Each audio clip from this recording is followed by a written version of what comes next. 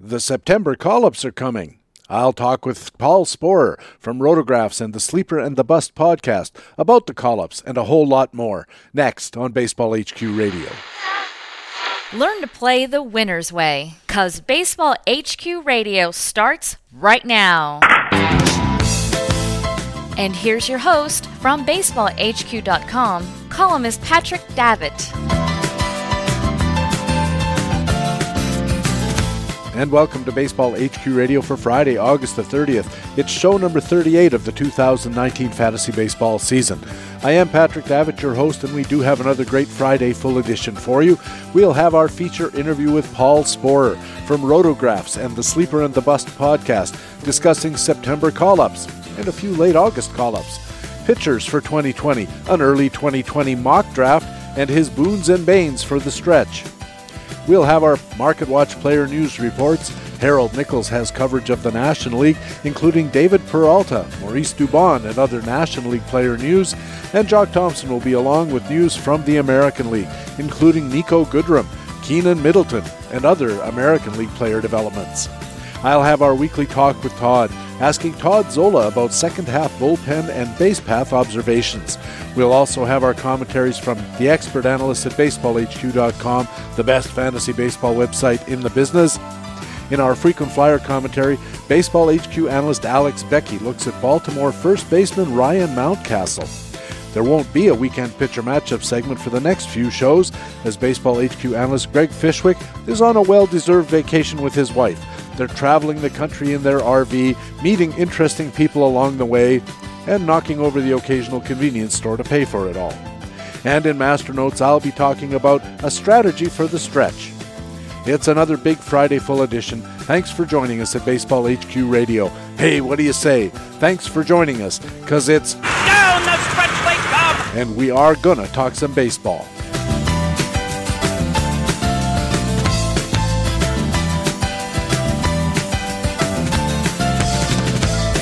And in the first inning of this Friday full edition, it's part one of our feature expert interview with Paul Sporer from Rotographs and the Sleeper and the Bust podcast. Paul, welcome to Baseball HQ Radio. Thank you for having me on, Patrick. Yeah, it's been a while. I think we had you on about this time last year, so it's a little bit of parallel there. Let's start off by talking about your various teams. How are they doing and how many are you playing? I'm playing a good number. I have cut down this year, probably down to, let's see, about 10, 11. Some are the, like, you know, the draft and hold where you're not really having to do much work except keep your lineup and everything.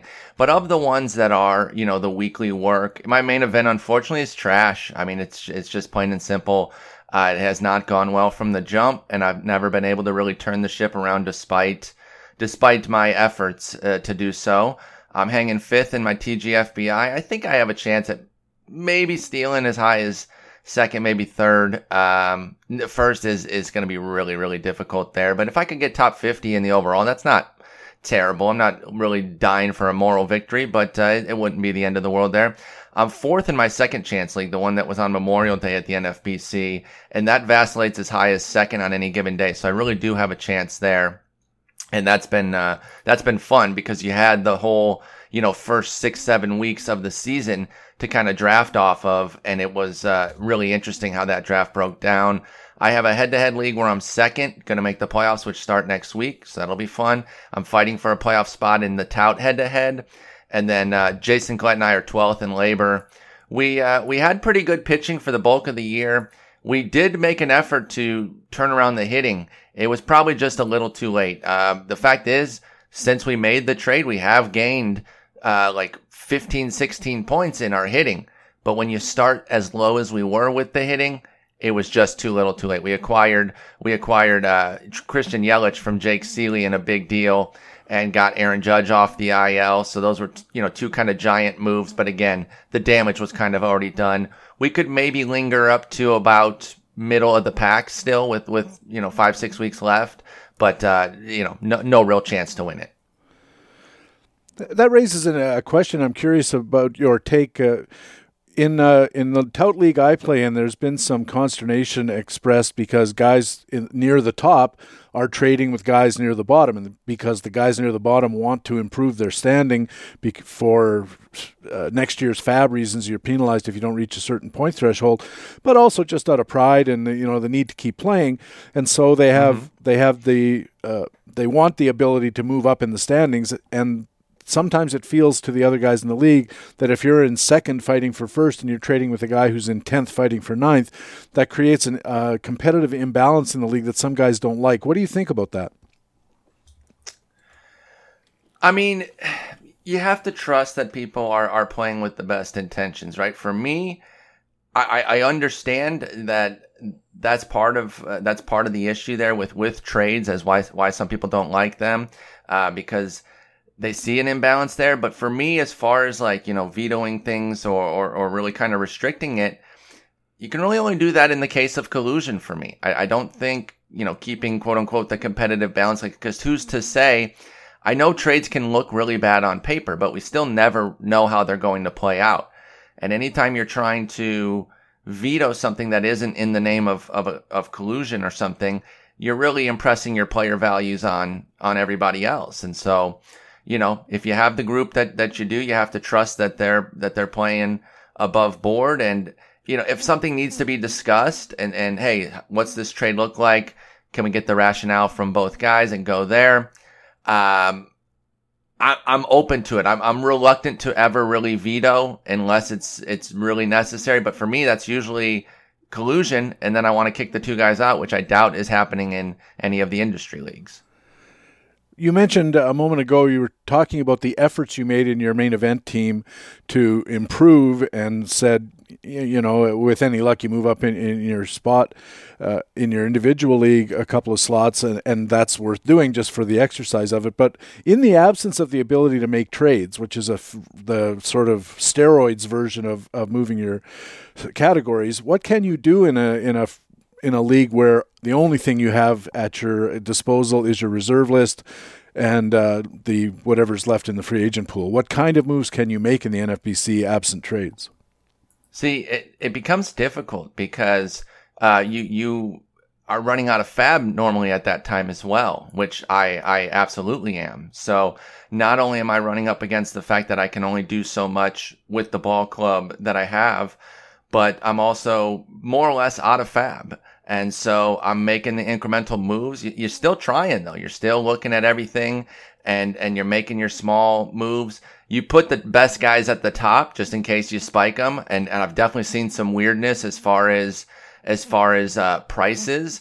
And so that's always, fun that you can maybe sneak one of the guys through, but you just keep grinding out your waivers every week. Hopefully you're getting the best guys and you try to make those incremental moves, but there's not a whole lot of else you can do. Cause like you said, the steroid version is, making a big trade and moving up. In this, it's much more incremental. You need your players to have the tide turn for them and some of your new acquisitions to kind of infuse some extra good play there. So it can be tough, especially when you're at the bottom and you're not even seeing. For me on my main event, not only am I low, but I can really only catch one person.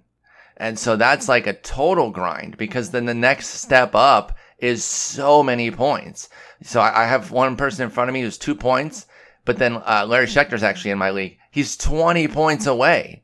So it's like this chasm that is set between us. And, at that point, I just mind my team, make sure that it's set, and you can't really do anything else. You can't force it. And I think something like this is why I'll never become a one league person. I do envy those folks because it seems very cool to have just your guys for the entire year and you're just grinding on that team for the entire year.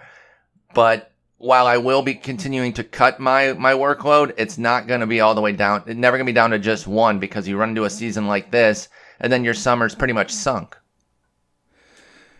In my FBI league, I was battling for second and third. I've been battling second and third all year in the league, but the guy leading our individual league was way ahead of both of us. In fact, he was leading the overall for about a month there, Ruvain Guy. And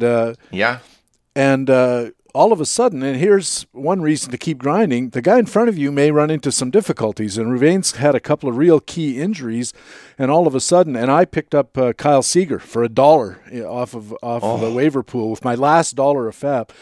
I just needed to replace a third baseman, so I bid on every third baseman there was, starting with him, and I got him.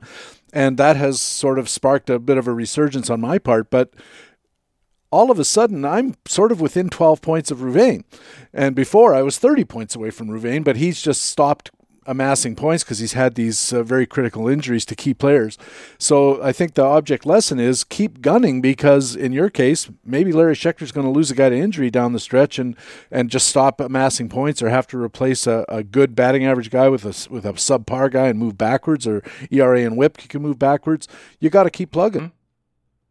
That's the thing. And, that's been a message I've had on podcasts, both mine and guest spots throughout the year, is to just keep going, because you don't know how it's going to go. And if you just give up and say, well, I can't do anything here, then yeah, that will be your fate. But if you keep putting your best team out there and keep doing your work, you may be rewarded for it. And, I know for a full-on fact that I'm not going to win that main event team. But if I did somehow creep into 9th, you don't really take much from a 9th, 10th place finish. But in this particular instance, it would be like, hey, I did the work. It went in. You're still doing the reps that you would need to do with a winning team, with a team that was in competition. So it's still that same work of looking at the numbers, looking at the players to pick up, the moves to make. So I think it's still valuable to continue to play that way and grind it out like that, because when you are in the scenario where you're in second or third fighting for first, or in first trying to hold it, you're doing those same tactics. So you're getting reps for that, in my opinion. I think the use of the term reps is exactly right. You're exercising just the way you would to prepare for a pole vault or something like that. You're just practicing and getting your moves right and understanding what you need to do, so that when it really does count, it becomes more like muscle memory rather than saying, well, now what can I do? Because you've done it before, even in a difficult context. Listening to Baseball HQ Radio, Patrick Davitt with Paul Sporer from Rotographs and the Sleeper and the Bust podcast. And Paul, in addition to your other work at Rotographs, you do have the regular podcast, The Sleeper and the Bust. It's one of my favorite pods, and I recommend it really highly. And thank you. On last Thursday's edition, you were joined by Justin Mason and Vlad Sedler. These are outstanding writers, great analysts, and really good fantasy baseball players. And you guys basically drafted the first 3 rounds of a 2020 draft. You each took 5 teams, so you could fill out 3 rounds. What were the parameters of the early mock? So basically, we were trying to play it more or less like the NFBC. That was kind of the focus that we were trying to give to it.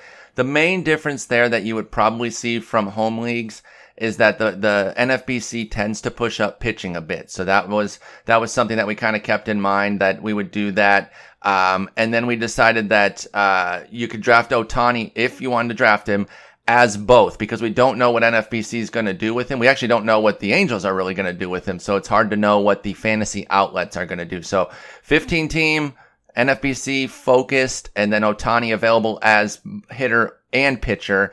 And then we kind of just went from there. Otherwise, it was a standard 5x5. And we were each drafting, like you said, 5 teams. So, Vlad had first pick, but then when he picked again at 4, that was a separate team. Yeah, that was a really good idea, because it allowed you guys to pick a lot more teams, which is really helpful in setting this kind of thing up. Mike Trout did not go first overall, and this is a topic that's come up on a lot of podcasts, I'm sure, as you know, and a lot of articles about fantasy baseball. How surprising to you was Vlad Sedler's first overall choice of Ronald Acuna? There was definitely some surprise to it, but I can't say that I was stunned. I think we'll see plenty of Acuna going first. I mean, you're talking about somebody who's going into his age 22 season, potentially with a 40-40 season under his belt. We'll see how he finishes. I understand it. And, I don't think there's anything against Trout. I just think that it's almost the shiny new toy, with the fact that he's put up the numbers. You look at the stolen base difference between the two as well, and who's more likely to keep their stolen bases, the 22-year-old or the guy going into his age 28 season who's only stolen 10 this year? Trout's still a beast. He's still absolutely a viable number 1 too, if you really want to make that pick. But I think Acuna has a strong case, despite not having near the track record of a Trout. And so it was a little bit of a shock, but not something that had my jaw dropping. I had a version of this discussion with Gene McCaffrey on the show, and I came down on Christian Yelich first overall because of the track record. To me, Ronald Acuna represents a bit of risk because he's only done it once. What he's done this once has really been spectacular. Where did Yelich fall in your guys' mock, and why? He went third to me, and I think that top three is probably how it should go in some order. Acuna, Trout, Yelich is the order that we picked. I really think any order is justifiable because, yes, we can look at the numbers this year and say what order they're in, but we're also projecting forward for 2020. I don't think Bellinger's too far out of that group either, so that if he snuck in over one of the other guys, it would not be by folly from the person picking them. But I like those top three there of Acuna, Trout, Yelich in some order. I understand your preference toward Yelich. Like you said, this is a second MVP caliber season here that he's actually improved on. Yeah, everything's better this year. All three of his slash lines, with the average OBP and slug for Yelich are better. The home runs are better. The stolen bases are better. The only things that aren't yet, and we still have time to see in September, are the runs and RBIs. And so you take Yelich, who had this brilliant MVP season. He's somewhat quietly gotten better. And I only say quietly because everyone knows he's been great this year, but I'm not sure that everyone realizes that he's actually been better. They just know that he's justifying his 2018 MVP, but I don't know if everyone that doesn't have Yelich on a team or hasn't used him in DFS fully realizes that he's been better this year, which is insane. So I think he's a perfectly viable number one as well. I think you're going to see Acuna, Trout, Yelich going number one in leagues. And probably the pitchers in different NFBC leagues, like a Cole, probably Scherzer at some point too, and maybe Verlander. I think those are the six guys that will go number one, and they'll have a little one as far as their min pick in NFBC once all the drafts are done at that outlet. The worry about Yelich that I've heard and that I subscribe to is the back injuries can be a little tough on hitters because of the amount of torque they put on their trunks in the act of swinging. Trevor Story all the way up to fifth overall, Paul, ahead of Francisco Lindor and ahead of Mookie Betts. That surprised me a little bit that people are down on Mookie Betts so quickly after a terrific season 2 years ago. How much were you expecting Betts to fall from the consensus number 2 last season? About where he went. I think it made sense. You don't want to make the mistake that some folks made, and I'm not to toot my own horn because it was not hard, in my opinion, to still stay bought in on Betts after the 17 season when he hit 264 and he was, solid. He was 24 homers, 26 steals, great counting categories. It was just the batting average that was down, but it was all BABIP related. So I stayed bought in. 2018, obviously a brilliant MVP season. This year's somewhat similar to the 2017. It's not as bad with the batting average, but it's the same kind of thing where the BABIP's down a bit, but everything else is strong. And he's only going to be 27 next year. I'm not going to let him get too far down there. It went Story, Lindor, Betts. And again, I think you take those three and you can put them in any order, and I'm fine with it. I took Lindor over Betts. I could easily see another scenario where I take Betts over Lindor. That's really just a personal preference feel type of pick, even with Story included there too, because he has Coors Field as such a good protector for his numbers, and he's now had a second great year that I think those three are another trio that you just kind of take in whichever order you feel on that given day. I know, why wouldn't you stick with the same thing every day? Because those three are too close to really say, hey, these are the three in this order, I'm locking it in. No, I think maybe one day I take Lindor if I have the same pick in a draft. 3 days later, okay, I'm going to take Story this time. And then, 3 days after that, I take Betts. That's how close that trio is for me. To me, also, when you're looking at making these kind of decisions, as far as Betts is concerned, I'd be really curious where Boston plans to hit him in the order, because this year his RBIs are way off considering the amount of hitting that he's doing, but he's leading the league in runs scored. And runs scored is like the redheaded stepchild of fantasy baseball, if you ask me. People consistently underestimate how important it is and how impactful a guy like this can be. So in 2017, he had 101 runs, 102 RBIs, and you could make the argument that that's a better season fantasy-wise than 118 runs but only 70 RBIs. Oh yeah, for sure. I mean, especially, if you do the math for kind of the batting difference, it is 18 points of batting average right now if you're comparing Betts' 17 versus his 19. But the counting categories, yeah, I mean, he's going to end up with a ton of runs, maybe even eclipsing last year's 129 because he's going to play more games, Mookie Betts is. But the RBIs, I think part of it, as far as the difference between the 17 and 18 is that volume, because he did have 153 games, 712 plate appearances.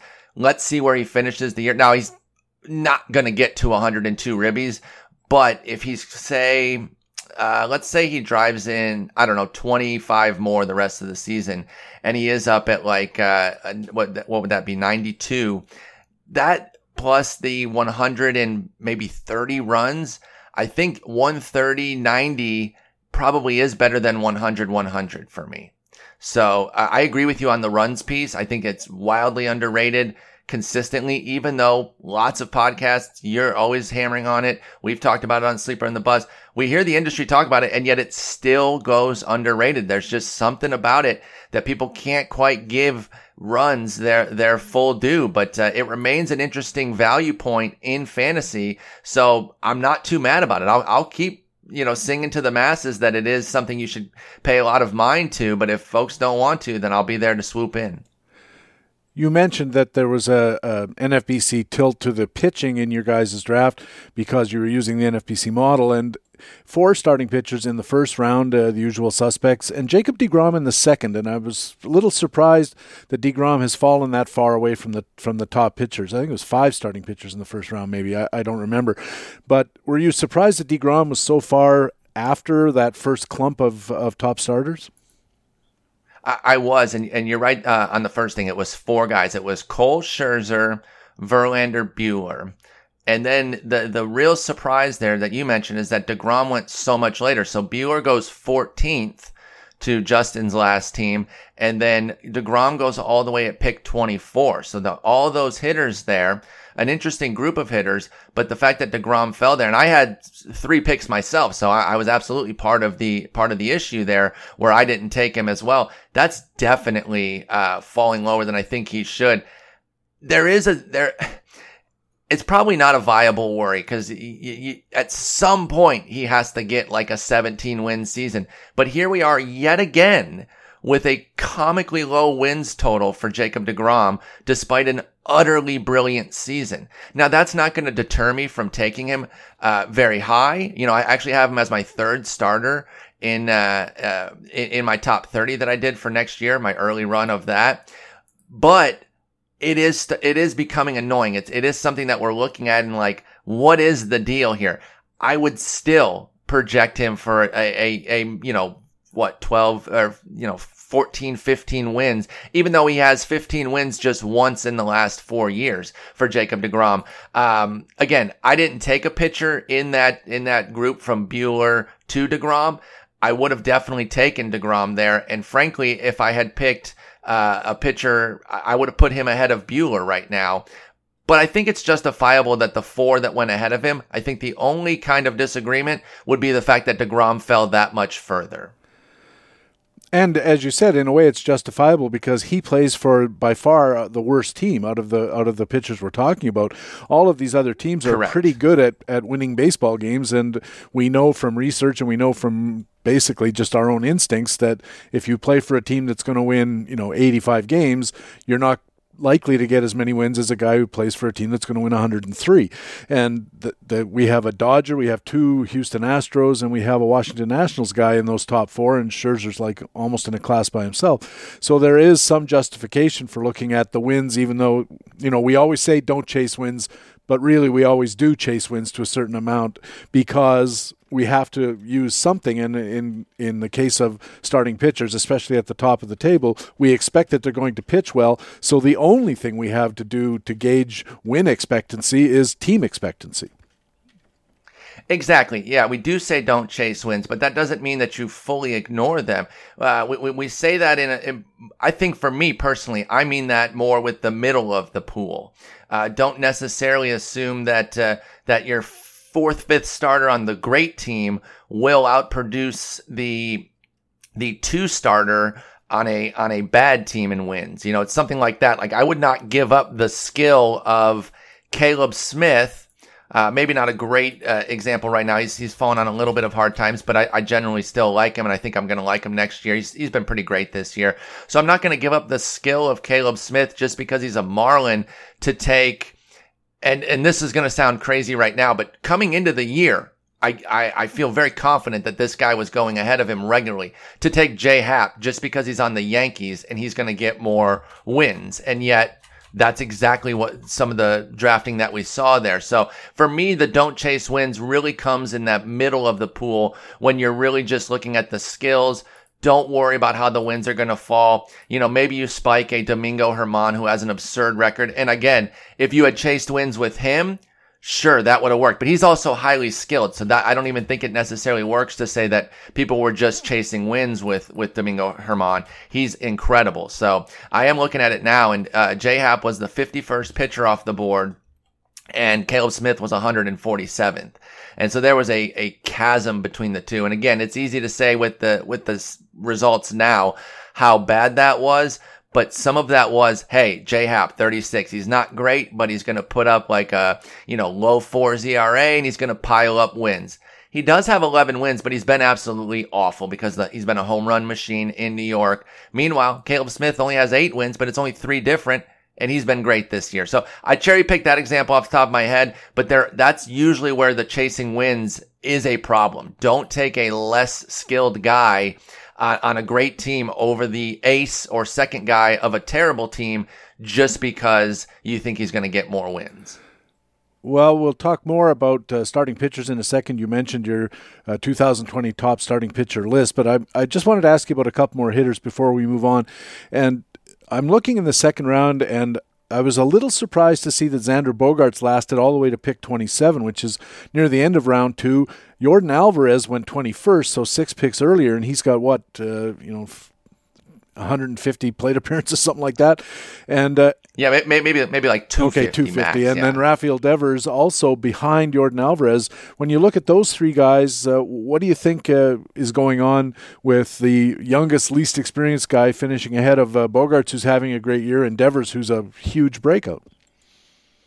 There's absolutely some recency bias to that. Alvarez has been out of his mind.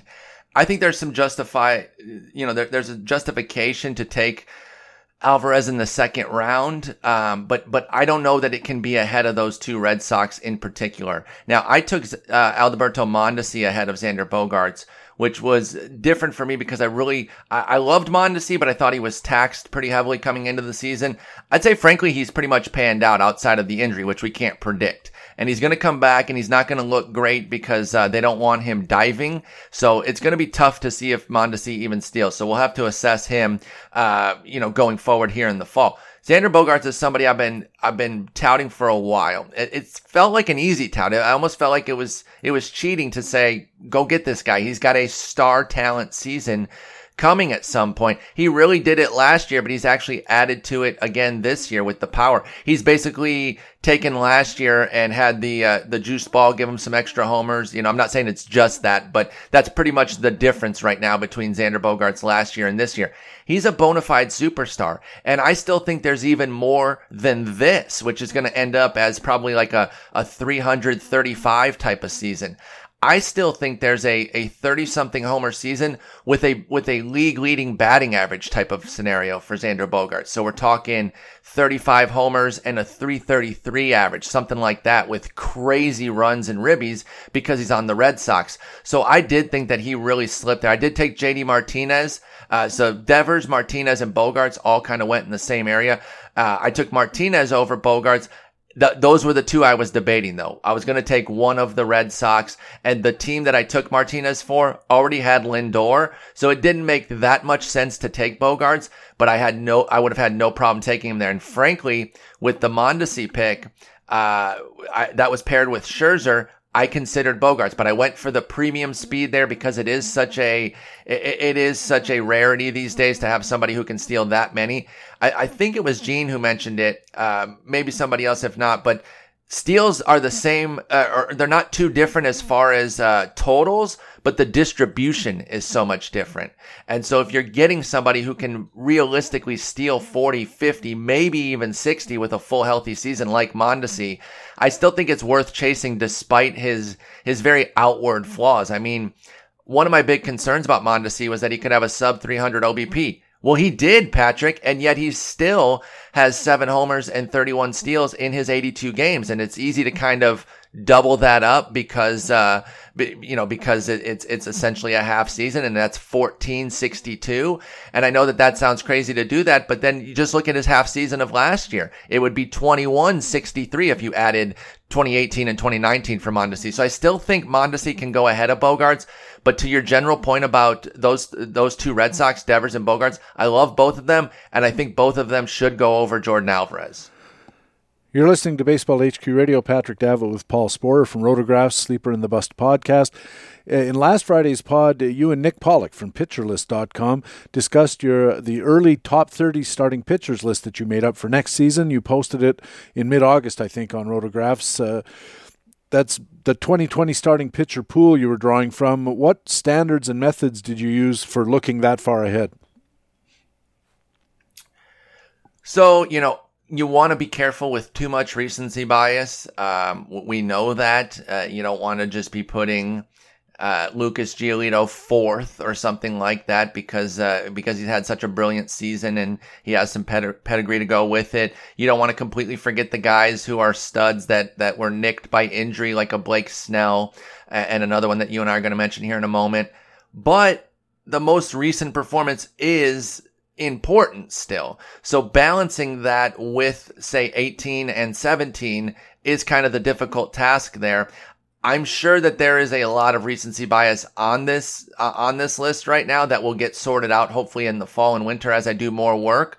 But it was my first blush at it to kind of say, hey, here's the pool that I'm looking at. The number, you don't have to get too hung up on it because there are groupings. I termed something called the glob a few years back where it was like after pitcher 25, you could say that the 28th guy is just as good as the 60th. Which sounds crazy, but then you look at the talent disparity and it's just not that much. I think there are similar globs this year, and they start even earlier. And Nick and I kind of discussed that maybe at like 15 to 30 now is its own glob. And so if you really love Sonny Gray, and I had him 28th, you could bounce him up as high as 17, which is where I have Trevor Bauer, his teammate. I think that getting too hooked on the number and ranking is difficult because the talent has really clustered in the pitching pool. So you really have to identify the guys you like, the paths that you can see them taking toward a breakout and go from there. And so, I just put them in my first order here. There's still a lot of changes I'd already make, and I made it just 2 weeks ago. But I feel pretty happy with what I put out. Yes, it's interesting, and of course you'll update it as time goes by and things change and we learn stuff. You keep updating that list. And I just want to say, when I use your list, I usually combine yours with a couple of other lists that I trust. And I noticed the glob too, and I think that for me, the differentiating factor then becomes risk. I look at, you've got a glob, you will call it the 26 to 35 glob, and they are pretty much fungible in that range. And when my pick comes up and I think I need a starting pitcher and I know I'm going to take one of these guys out of this glob, then what I'm going to basically base my decision on is there heightened or reduced injury risk amongst any of these guys? Is there a wins risk because of poor team? These kind of considerations that if we accept that they're all pretty much interchangeable commodities, then I'm going to start looking at things outside their skills package to make the decision. I'm not going to let that wins be the primary thing, but it's going to be a factor if I'm looking at two equal pitchers, one of them from the Dodgers, one of them from the Tigers. I hate to say it. I'm gonna take the guy from the Dodgers. True. Yeah, Hyun-Jin Ryu, coming off this brilliant season here, he's still an innings risk. He's still a health risk without a doubt, even coming off of this great year.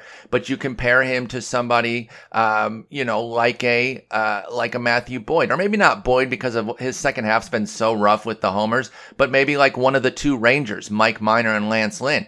I agree with you. You look at the skills of that trio there. it's all pretty good. You can make a good case for all three, but I'm going to favor Ryu because he's a Dodger and Lynn and Minor are Rangers. And the simple fact is, even if the Rangers improve, they're not going to be the Dodgers. So I'll take the added health risk of Ryu over maybe a known workhorse like Lance Lynn, who, by the way, if folks don't have him on their team, go look at what he's doing.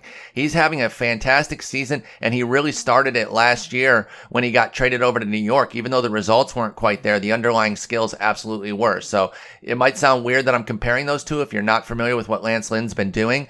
But yeah, when it comes down to it, if the talent's that close, you do have to go toward the soft factors of team. Health, I wouldn't say is necessarily a soft factor, but we can't predict it that accurately. But you throw that into the mix. Maybe pitches. This guy's a 2-pitch guy, and he could be at greater risk of having troubles, even though we haven't seen it yet, versus this guy who has 4 pitches, stuff like that. You have to get deeper because the surface numbers just aren't going to differentiate enough. And then you're going to be stuck with that paradox of choice where you almost have too many options and you keep punting and punting until you're left with the tail end of it, and maybe you're not comfortable with it. So for me, I attack the glob. I decide the guys that I like. I don't necessarily let the draft deliver to me. Even though I am saying they're close, I still want to find the guys that I like the most so I can feel most comfortable with those pitching picks. You and Nick naturally had some disagreements about where guys were placed on the list, and you both acknowledged in the preliminaries of your discussion that there is a glob, and if you put a guy 29th instead of 24th, that's not worth arguing over. But you did have some legitimate disagreements about fairly large discrepancies between how he places pitchers and how you do, and he thought you were a little harsh on Luis Severino of the Yankees. He was only an honorable mention for your list, but he was top 20 to 25 in Nick's list, as he said. What was the gist of the discussion about Luis Severino? Yeah, I think that Nick is understanding the immense talent of Severino and realizing that he's not going to overreact to the missed season, which is essentially what it's going to be. I mean, he might get a little bit of time here and maybe even be in the playoffs for them, which would help, by the way. I kind of parked him. And there's a few guys like that I parked because we have to see what it's going to look like in 2020, particularly in spring training. So basically what I think is the difference between Nick and I, Nick already fast forwarded to March pretty much, because I think that if Severino, first off, if he finishes with the team, if he's in the playoffs, that alone is going to get him into my top 30. Just seeing him healthy, upright, pitching, as long as he's not getting blasted, of course, that's going to help, just kind of have a better feeling of where we are with Severino. But then what's really going to move the needle, of course, is spring training. And once we see where he's back and he goes out and he's dominating the Grapefruit League like Severino can, he's going to skyrocket up the board. I wanted to park him here to acknowledge that he's still very much part of this top group here, which ended up being 52 total pitchers. But I couldn't quite put him in the top 30 yet with a full missed season. Because again, we're talking about the factors that we would have to differentiate in the glob. Well, somebody who missed an entire season is a giant risk right now. So until I see something from him, Carlos Carrasco is another one that I did that with, but he's coming back now. So he's already working his way up, even though he's only going to relieve. It's great that he's handled the leukemia. That was a devastating situation there that has turned out very positively. He was throwing bullets in the minors, and he's going to be up relieving soon, Carlos Carrasco is. So he would already start moving up. Basically, for me, you could call it a cop-out, frankly. I would understand if people said, hey, you're copping out with those two. But they were such uncertainties. And with pitching already being such an uncertainty, I didn't want to add to it by saying, okay, Carrasco's still 20th and Severino's still 18th. No, I put them down here, and then we'll see them slowly move up the board as they prove their worth once again. You guys disagreed pretty strongly about Shane Bieber and Steven Strasburg and whether they both belonged in the top 10. What was Nick's issue, and what was your response? I think he has some trouble trusting Strasburg. I think a lot of folks do. And he's still not necessarily ready to jump in on having him there. I think you mentioned Snell, Kershaw, Clevenger. And as far as Clevenger, that goes into Bieber too. He has Clevenger ahead of Bieber. So that's why that was the instant disagreement there with the two Indians pitchers. But as far as Strasburg, I think there's just still some trepidation with him, and I understand it. That I don't know if you've ever noticed this, but there's like a pall cast over Steven Strasburg in the fantasy community in general. There tends to be an overwhelming freak out the second that he gives up a couple runs in the first inning of a start. If you're kind of following it on Twitter, it's like, oh boy, here goes Strasburg again. There seems to always be some sort of injury issue in every given season. But I look at it, and yes, I understand those things. He only has one 200-inning season. He's pacing toward his second this year. We'll see if Strasburg gets there. But the simple fact is that he's never been bad. Literally never.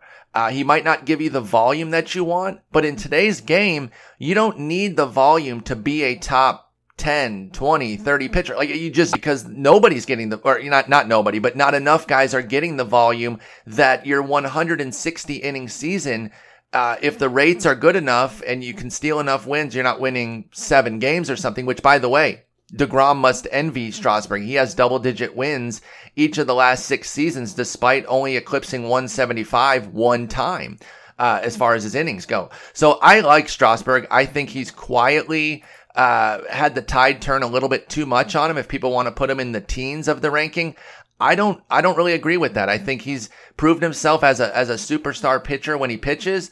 Just the health piece, but I think the health piece is something that you worry about with every pitcher. So give me somebody like Strasburg as a top 10 guy. As far as Bieber versus Clevenger, I can understand, debating those two.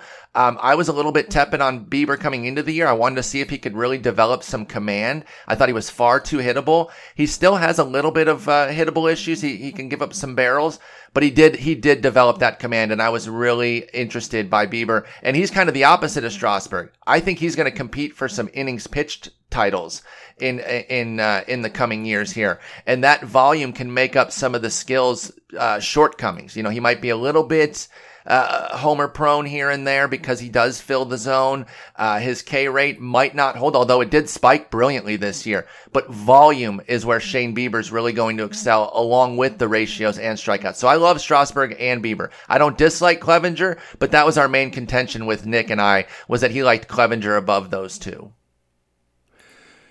You said you're very close to returning Clayton Kershaw to your top 10, and I look at Clayton Kershaw, I see a guy who's having a great year, but he's 32 years old, coming off some back problems. What is it about Clayton Kershaw that has reignited your passion?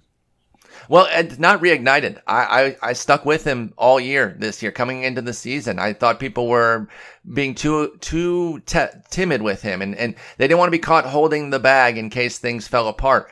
Patrick, I understand the volume situation, right? We're not getting 200 inning Clayton Kershaw anymore, but it goes back to the point I just made about innings, about innings counts and what you can do with it. He was a 273, 104 guy last year. It was in 161 innings and he only had 9 wins, but that's still brilliant to put into your lineup. I think people were really pushing a little bit too far on what Clayton Kershaw was going to not do this year. And he's been basically the same guy at 276 and a 1 even on his whip. And he's 13-3, which, that's just the nature of how the decisions are going to go. It could be 9-5 again next year if he only throws this many innings. But he's made 23 starts. He's going to make another 6 or 7. So he's going to be pushing right up against 30 starts. I mean, he's still Clayton Kershaw. Yes, he'll be 32, but he's the best pitcher of his generation, and he's still never been close to a 3 ERA since his rookie year of 2008. I mean, I guess a 291 is technically close, but he's so good when he pitches. I'm not going to run away from Clayton Kershaw, so I have him 10 right now, and I think when I re-rank, he's going to move up even another couple ticks. Any concern with you? I mentioned the injury, but where do you rank the idea, or how do you incorporate the idea that as a pitcher like Clayton Kershaw is getting older, he's maybe losing a mile or two off his fastball? He has done, as we all know, but he's maybe just getting smarter about pitching in the way that Greg Maddux did. And do you give a pitcher credit for that kind of thing, that kind of intangible, when you're putting your list together? Absolutely. I mean, the best are the best for a reason. This is already an inner circle Hall of Famer, as far as I'm concerned, with Clayton Kershaw. So I do think that he can live with the diminished velocity. First off, being a lefty helps. They don't have as high of a velocity threshold, the fact that he's already working with brilliant command and control gives Kershaw that foundation as well. So yes, I do think that, the slider and the curve, two distinct breaking balls that he works at wildly different velocity levels. I think that is something that I do give him credit for. I also wouldn't be surprised to see him maybe move toward a cutter as his career continues to move on. In fact, some of the pitching sites, they can differentiate on pitch classifications. Some of them already have him throwing a cutter a little bit of the time. I'm not sure that we're there yet, but as that fastball velocity gets closer to sub 90, if he turns it into a cutter, 88, 89 with cut is a lot better than a straight 88, 89 four-seamer. So I could see Kershaw doing something like that, and then he's four-seam, cutter, slider, curve. He's back to 4 pitches. I still think we have, 2-3 more years of great Kershaw, and then maybe a diminished version therein, depending on how the health holds up. And I understand that that's a big risk too, particularly with the back. But for me, I'm not going to run away from Kershaw without reason, and I haven't seen that reason. Couple more and then we'll take a break. You had Noah Syndergaard at number 12 on your list of top 30, and Nick was, well, let's just say quite a bit lower. What's the cause of the difference in point of view on Noah Syndergaard? Well, you're asking that question a day after he gave up 9 earned to the Cubs, so it's easier to be on Nick's side at that point of how nauseating it can be with Syndergaard. It's so frustrating because you watch him at his best and you see that he has the talent to literally be the best pitcher in baseball, but he so infrequently gets to that level that it's just really annoying. I understand the trepidation that somebody like Nick has. One of the things that he points out is how often he throws sliders that are thigh high, and that's just a meatball dying to be crushed from Syndergaard, and he does that far too frequently, or he keeps his four-seamer too low in the zone as well, and that could be another issue with him. But I still see a 27-year-old who, despite yesterday's outing, I think it will push him over 4 ERA when those numbers settle. I think he'll end up below 4 and somewhere close to like a 3.8. I still see potential greatness though. The talent, the foundation, everything is still there. So maybe 12's too high, but I really can't go much lower than 15, 16. I can move him down a few spots, but I'm not going to take Trevor Bauer over him. I'm not going to take Jack Flaherty, Chris Paddock. I'm probably not going to take an aged Zach Greinke over Noah Syndergaard. I still think that there's massive upside here. He needs to figure it out, whether it's getting to the right pitching coach, maybe getting out to drive line or something like that. There's still something to click with Syndergaard. I refuse to give up on him because I don't want to be there I don't want to be missing out when he has the transcendent season, which I do believe is possible. I mean, we did basically see it in 2016. I think we could see it again here next year already. So I understand the frustrations with him. I lived through them. I have Syndergaard on a bunch of teams, so I took that 9-run pummeling on my leagues yesterday. But I still believe in his foundation of talent and believe that he can be a true ace. Well, you mentioned Trevor Bauer. You and Nick had an interesting short discussion about him, and specifically you focused on his inconsistency. And I'm a Trevor Bauer owner in a couple of leagues this year. As a pitching analyst and somebody who looks at this stuff really closely, Paul, how do you control your analysis and your assessment when he has such a maddening level of inconsistency, not only year to year, but game to game? It is beyond frustrating because you saw what he did last year. It was a Cy Young caliber season. If he hadn't been hit by a comebacker, he probably, would have chased, or I shouldn't say probably, but he absolutely could have chased down Blake Snell for that award. Trevor Bauer could have. And then this year, he's right back to the frustrating guy he'd been for so long. I will tell you this. I've already been kind of assessing things. There's been 2 weeks since I did this. Trevor Bauer is going to be about 10 spots lower. I think that we're all moving too much on him. And I had some trepidation about Bauer coming into the season. I didn't necessarily see a 4.34 ERA, but I worry that he's an over-tinkerer. And so when one thing goes wrong, he tries to work too much on it, and it leads to more issues, right? There's something, I'm not super familiar with development of coding or anything like that, so those who are can correct me. But one of the things we talk about, I play a lot of MLB The Show, the video game, and people want things fixed in the game. They want them to patch it the coating. One of the things that the developers talk about is that you can't just go in and fix a bunch of things because you might create some unintended consequences where if you fix this error where the first baseman doesn't play the ball right, it might create 3 more errors that you didn't intend. That's Bauer to me.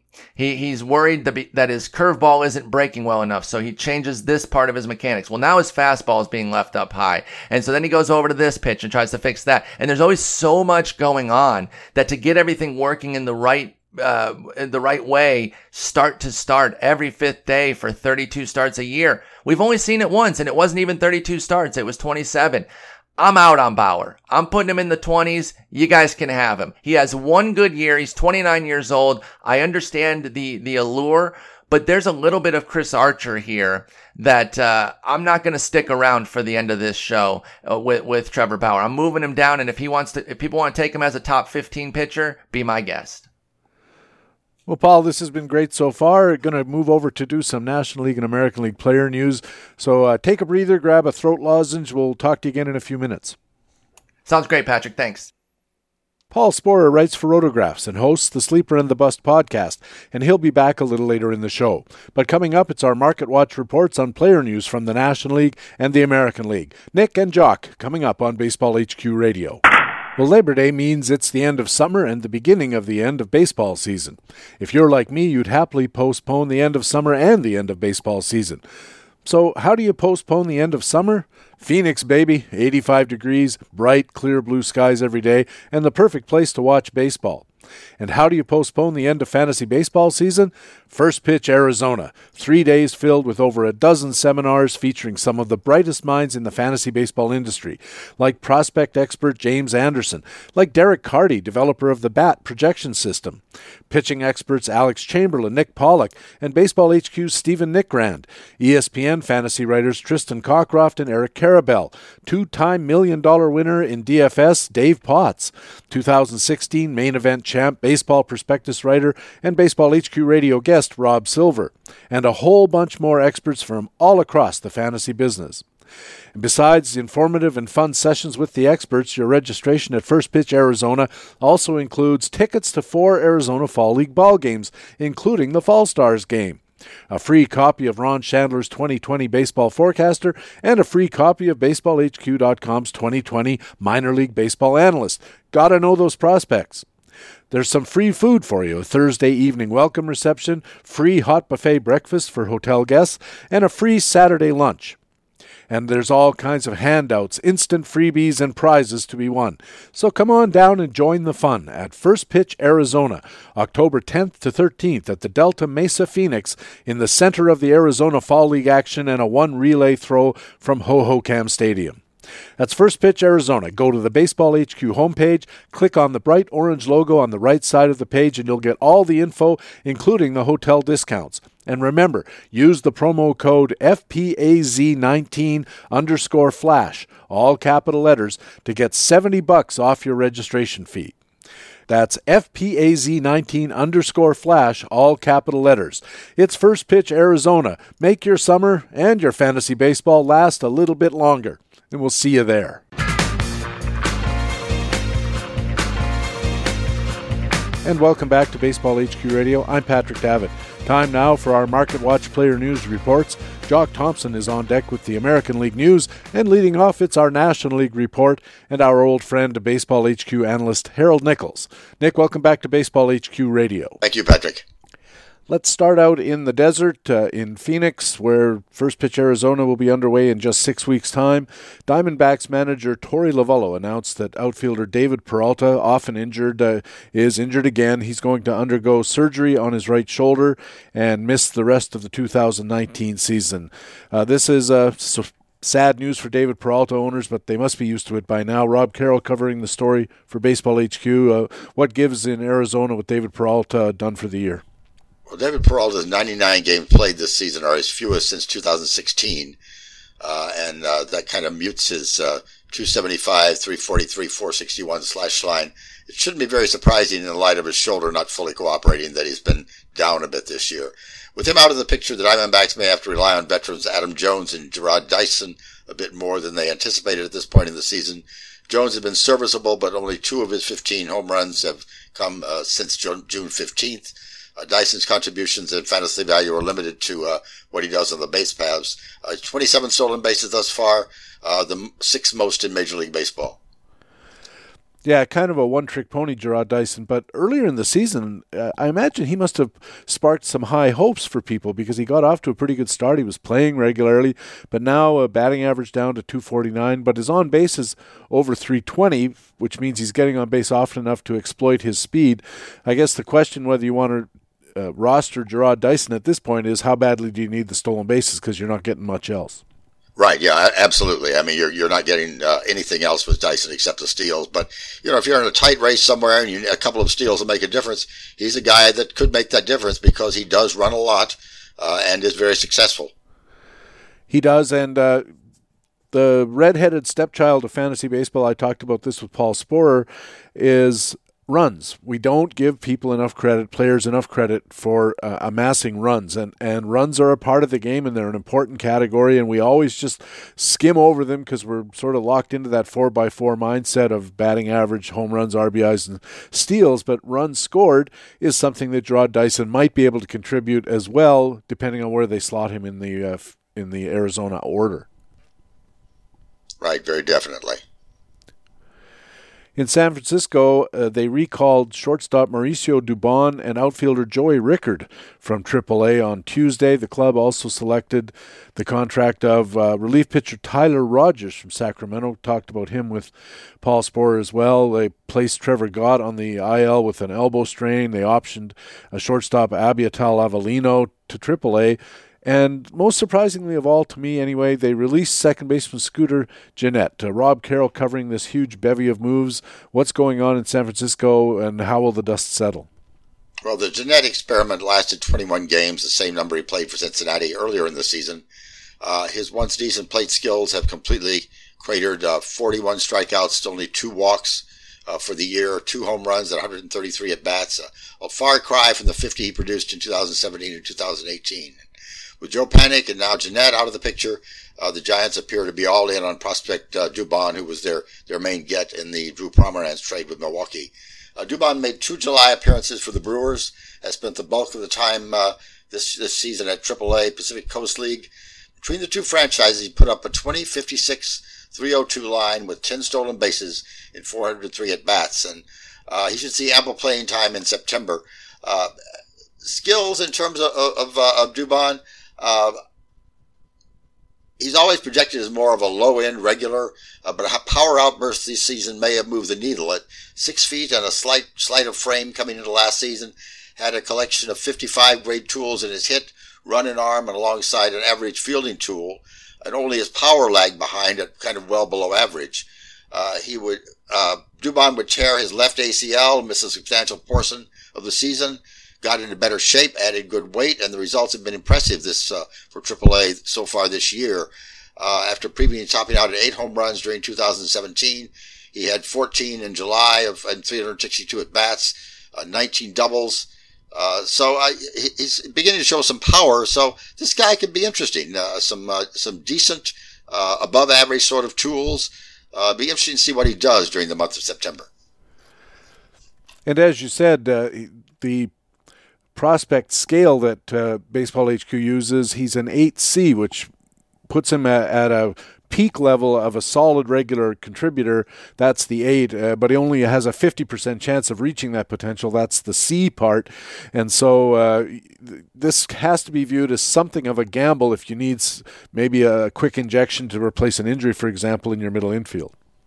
Right, very definitely. It certainly is a gamble at this point, but of course we know that any prospect is a gamble. Some of them have hit the ground running. Some of them have that failed prospect kind of tag, and will wait 2 or 3 years before they finally explode. So it's the kind of thing that if you get Dubon and put him in your lineup, you're going to want to keep a close eye on him, because this is a guy who could do very well, or he could crater completely during the month of September. In Los Angeles, and this is not exactly unexpected news for many people who've been following the Dodgers this year, their left-handed pitcher Hyunjin Ryu, who's been having a sensational year, made his start Thursday night against Arizona, but he's going to have starts skipped in September as they try to line everybody up, a little bit of workload reduction, getting ready for the playoffs. How does this affect Ryu's value as we look ahead for the balance of the last month of the season? Down the stretch we come. Is Hyun-Jin Ryu going to be part of our team? Well, it's one of those things where you need to watch very closely at what the Dodgers do and what Ryu does. The start Thursday night did not go well. 4 2/3 innings pitched, 10 hits, 7 earned runs, 4 strikeouts, 1 walk, and that's just a pattern that we've seen from Ryu over the last 3 starts. With lots of depth the Dodgers have plenty of starting pitcher depth. Tony Gonsolin and Dustin May have been doing very well. Rich Hill and Ross Stripling could be returning from the IL. So the Dodger pitching staff is kind of a moving target in terms of projected innings at this point. And with the postseason almost here, anyone who looks tired is likely to get some rest. And Ryu certainly looks tired at this point. He's closing out a brilliant career best season with a 2.0 ERA through 153 innings pitched. But suddenly in the last 3 starts, he's looked very bad. Coughed up 11 runs over the last 2 starts before Thursday night. In 10 innings pitched. So a lot of those names, Gonsolin, May, Hill when he's back, Stripling perhaps, could take some of these innings away from him during the final 5 weeks of the season as the Dodgers see if, A, they can get him straightened out, B, make sure there's not an injury, and C, try to get him some rest before the playoffs. I've been following this pretty closely these last 3 games, and his pitch counts have all been under 100. Well, 101, 90, 93. And to me, what was really interesting about this is his strikeouts have fallen off. He's under a strikeout per inning in the last 3 games. He hasn't walked anybody still. That's a kind of an encouraging sign. One of his hallmarks as a pitcher and one of his hallmarks of his value as a fantasy pitcher is that he doesn't walk anybody. But boy, has he been giving up hits, Nick. 25 hits in 14 2/3 innings and 18 earned runs as a result. And he's been giving up a few home runs in there as well. 2 home runs his start at Atlanta back 10 days or so ago. Then another 3 home runs against the Yankees just earlier this week. And then, as you mentioned, we got this start from last night, which is a disaster, 7 earned runs. No home runs, but 10 hits allowed in just 4 2/3 innings. So if I was a Ryu owner, I might just think about streaming him or leaving him on my bench in September, even if he does pitch. Yeah, I think so too. You look back over his history. 192 innings pitched in 2013, 152 innings pitched in 2014 with some injuries. Then only 5 innings pitched in 2016, 127 innings in 2017, 82 innings last season, up to 157 innings already this season. This is an arm that sounds like it's ready to be tired because that jump from 82 innings pitched in 2018 to 157, this innings almost doubling his innings pitch count at this point in the season, suggests that he may be tiring. Maybe it's just rest that he needs, but this is a guy with an injury history, and there may be something else going on. And when you look at that injury history, you'd expect to see arm trouble, and indeed we've seen some shoulder inflammation in his pitching shoulder, tendonitis in his pitching elbow. He's had shoulder surgery on that shoulder as well. But he's also had some hip problems.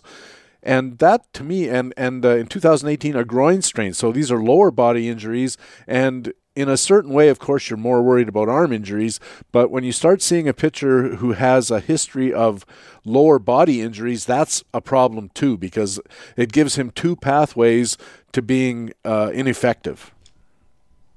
Right, very definitely. I mean, that's a kind of a double problem.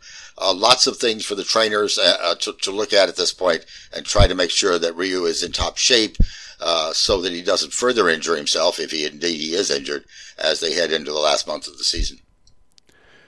One of our favorite columns that we like to talk about here at Baseball HQ Radio is Ryan Bloomfield's Speculator column, and he was talking about 2020 post-hype prospects. These are guys he thinks are going to be a little bit under the radar. They were formerly thought of as top prospects. They haven't fared well in their play this year, but they should still be on your list for 2020. And one of those names that jumped out at me was Carter Kieboom, a shortstop in Washington. He had a cup of coffee earlier this year. It did not go well. It did not at all. Did he even get a fair shake in the short time he was up? He looked overmatched in a late April, early May cameo. Struck out 16 times with just 5 hits and 39 at-bats. And since then has been banished back to AAA and not heard from. PCL contacts aside, Kieboom is slashing .309, .414, .513 with 16 home runs, 5 stolen bases, and 382 at-bats at AAA Fresno. And that's all fairly impressive. He really blew up several early season fab budgets, but with great plate skills, an all-around set of tools, long-term outlook really remains unchanged. This is a promising prospect and certainly could explode in 2020, as several guys have this season. Yeah, I looked him up when I read this column by Ryan Bloomfield at BaseballHQ.com, and he linked out to the call-up report when Kieboom was first called up way long time ago when Trey Turner got hurt. And he's a 9C prospect, and a 9C prospect is like an all-star level ceiling. Again, the C means only a 50% chance of getting there, and he certainly didn't look ready this first time through. So the question is, how much weight do we put on that, and what is the issue with playing time with Trey Turner back in the lineup, and assuming that he doesn't get hurt? Where's Carter Kieboom's path to playing time in 2020 is what my concern would be. Well, that certainly is a concern. I mean, with Trey Turner is not going to get pushed out of the lineup by Carter Kieboom, so it really is what you wonder is, does the guy get traded over the winter? That's certainly a possibility.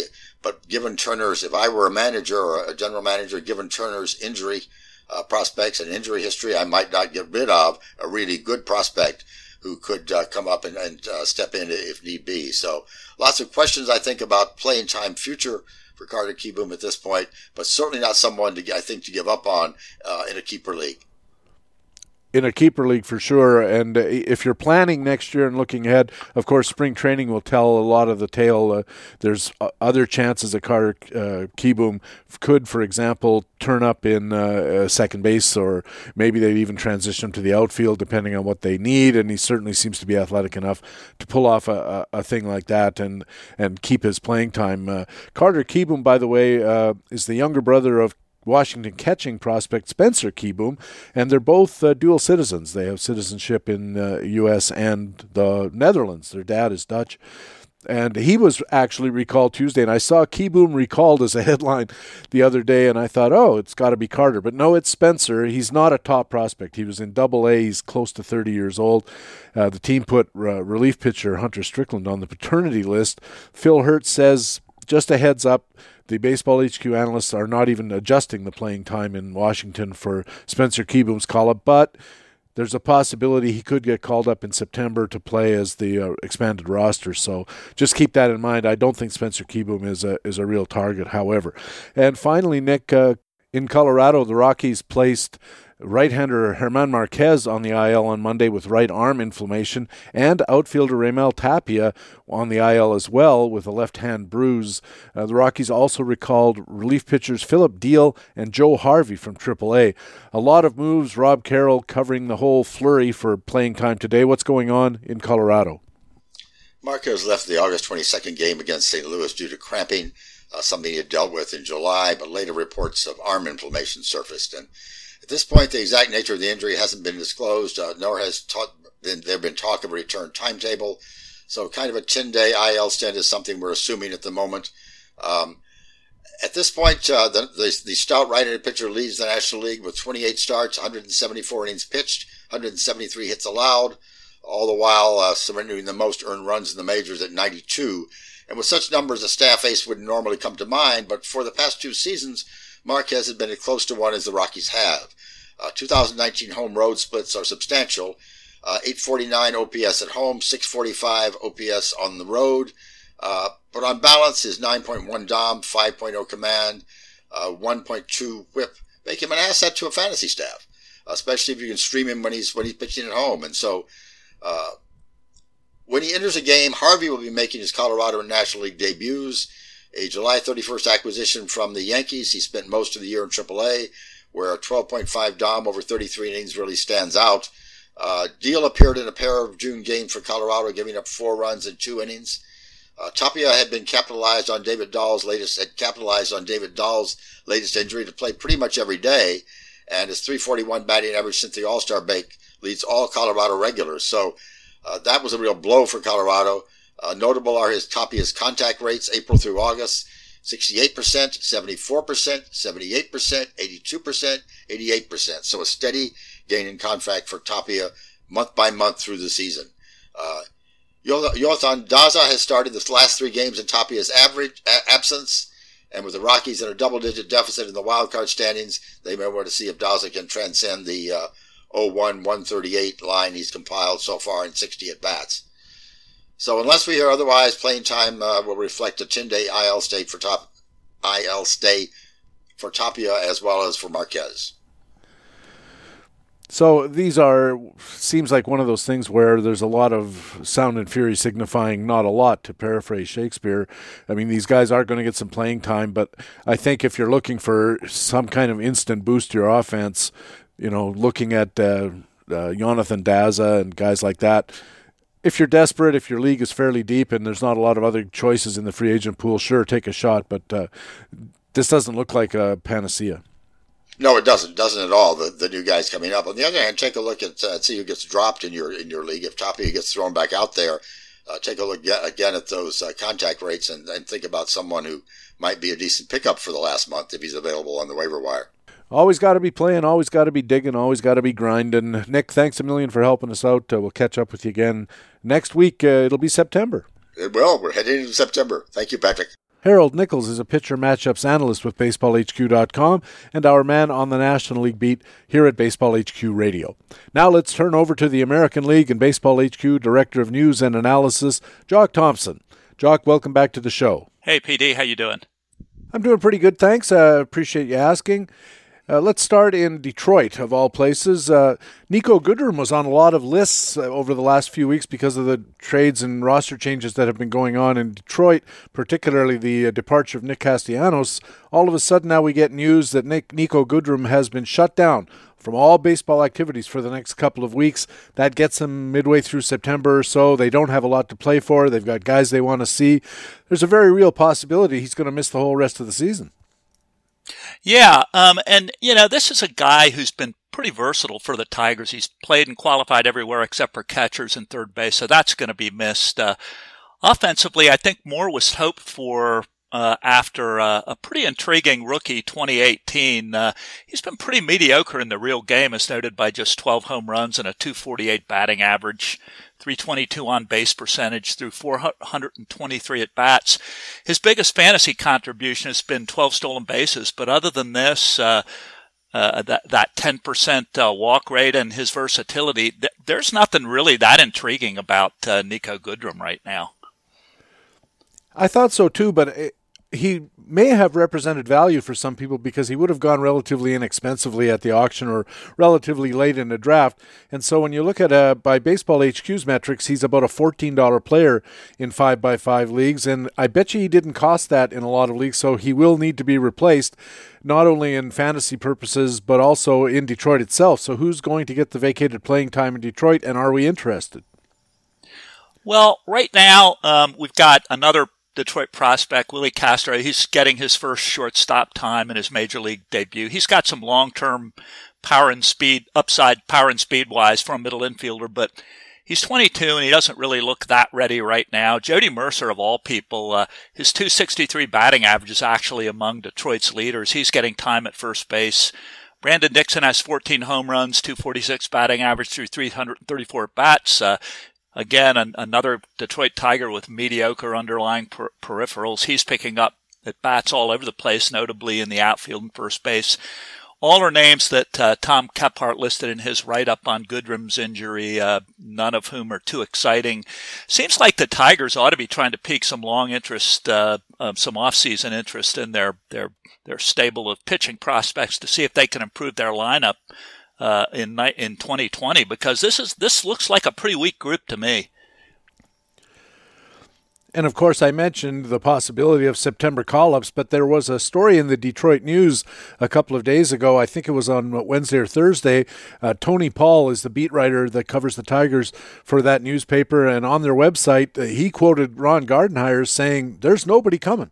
They're not calling up anybody for September." Of course, you have to take that with a bit of a grain of salt, but it doesn't sound like Detroit's planning on bringing up a whole pile of guys and taking a look, so there's not going to be much help there fantasy-wise either. Yeah, and this goes to your point. Depending on how deep your league is, if you have an opening at a particular position, at least some of these guys are going to be getting playing time. You just can't count on a lot of upside. Not even in a small sample. Of course, anything can happen in a small sample over these final 4 weeks. But there's just not a lot of big time production coming from any of these names, I don't think. And before we leave Detroit, did you see the news that Miguel Cabrera left the game the other night? I was wondering if you heard anything about that. No, I didn't see that. I was focused on some other stuff over here, but that's another hit the Tigers will take. That's DH at bats that will open up, so they're going to have to fill those too.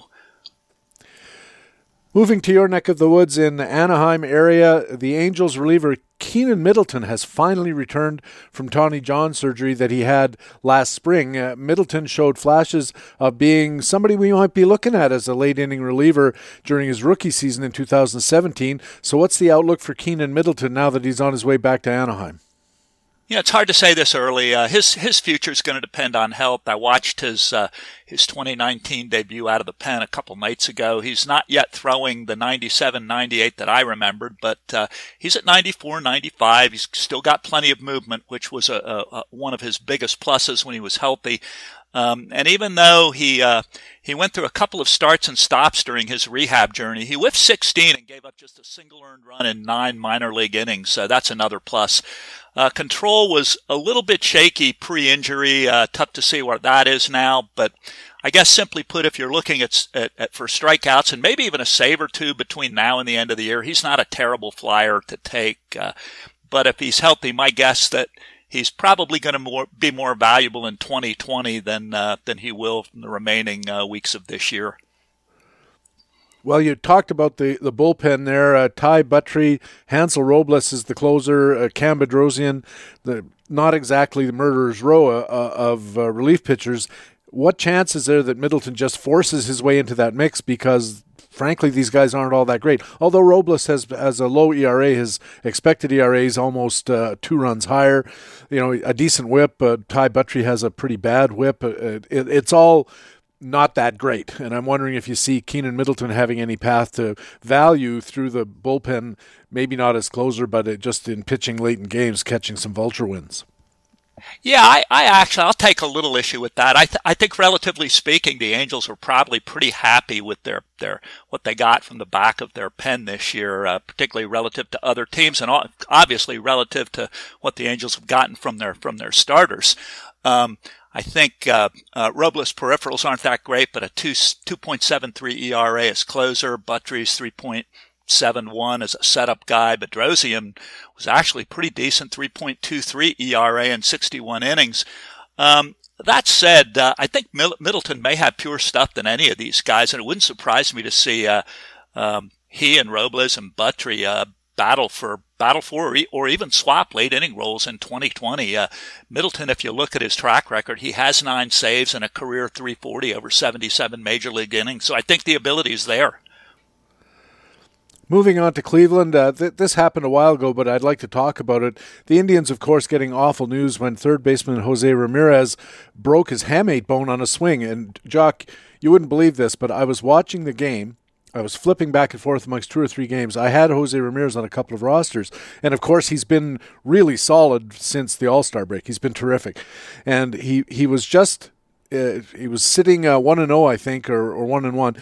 And just as I tuned into that game, the pitch came in, he took a swing, he fouled it off, and it was a very robust swing, and he turned way around, and he just dropped the bat and just stood there with a grimace on his face and waving, like shaking his hand, and you just knew it was bad, and it went from bad to worse. So he's going to be out for the rest of the season for sure. He had surgery. This is going to cost him the rest of his year. Could cost him part of the playoffs if they get that far. What is Cleveland going to do to handle the vacancy created by such a huge loss? Yeah, this one's bad. A 1.045 OPS through 178 at-bats in the second half, and that includes 15 homers and 6 stolen bases. I knew he'd been really lousy in the first half. I don't own him in any of my leagues, but he'd been a force in the second half.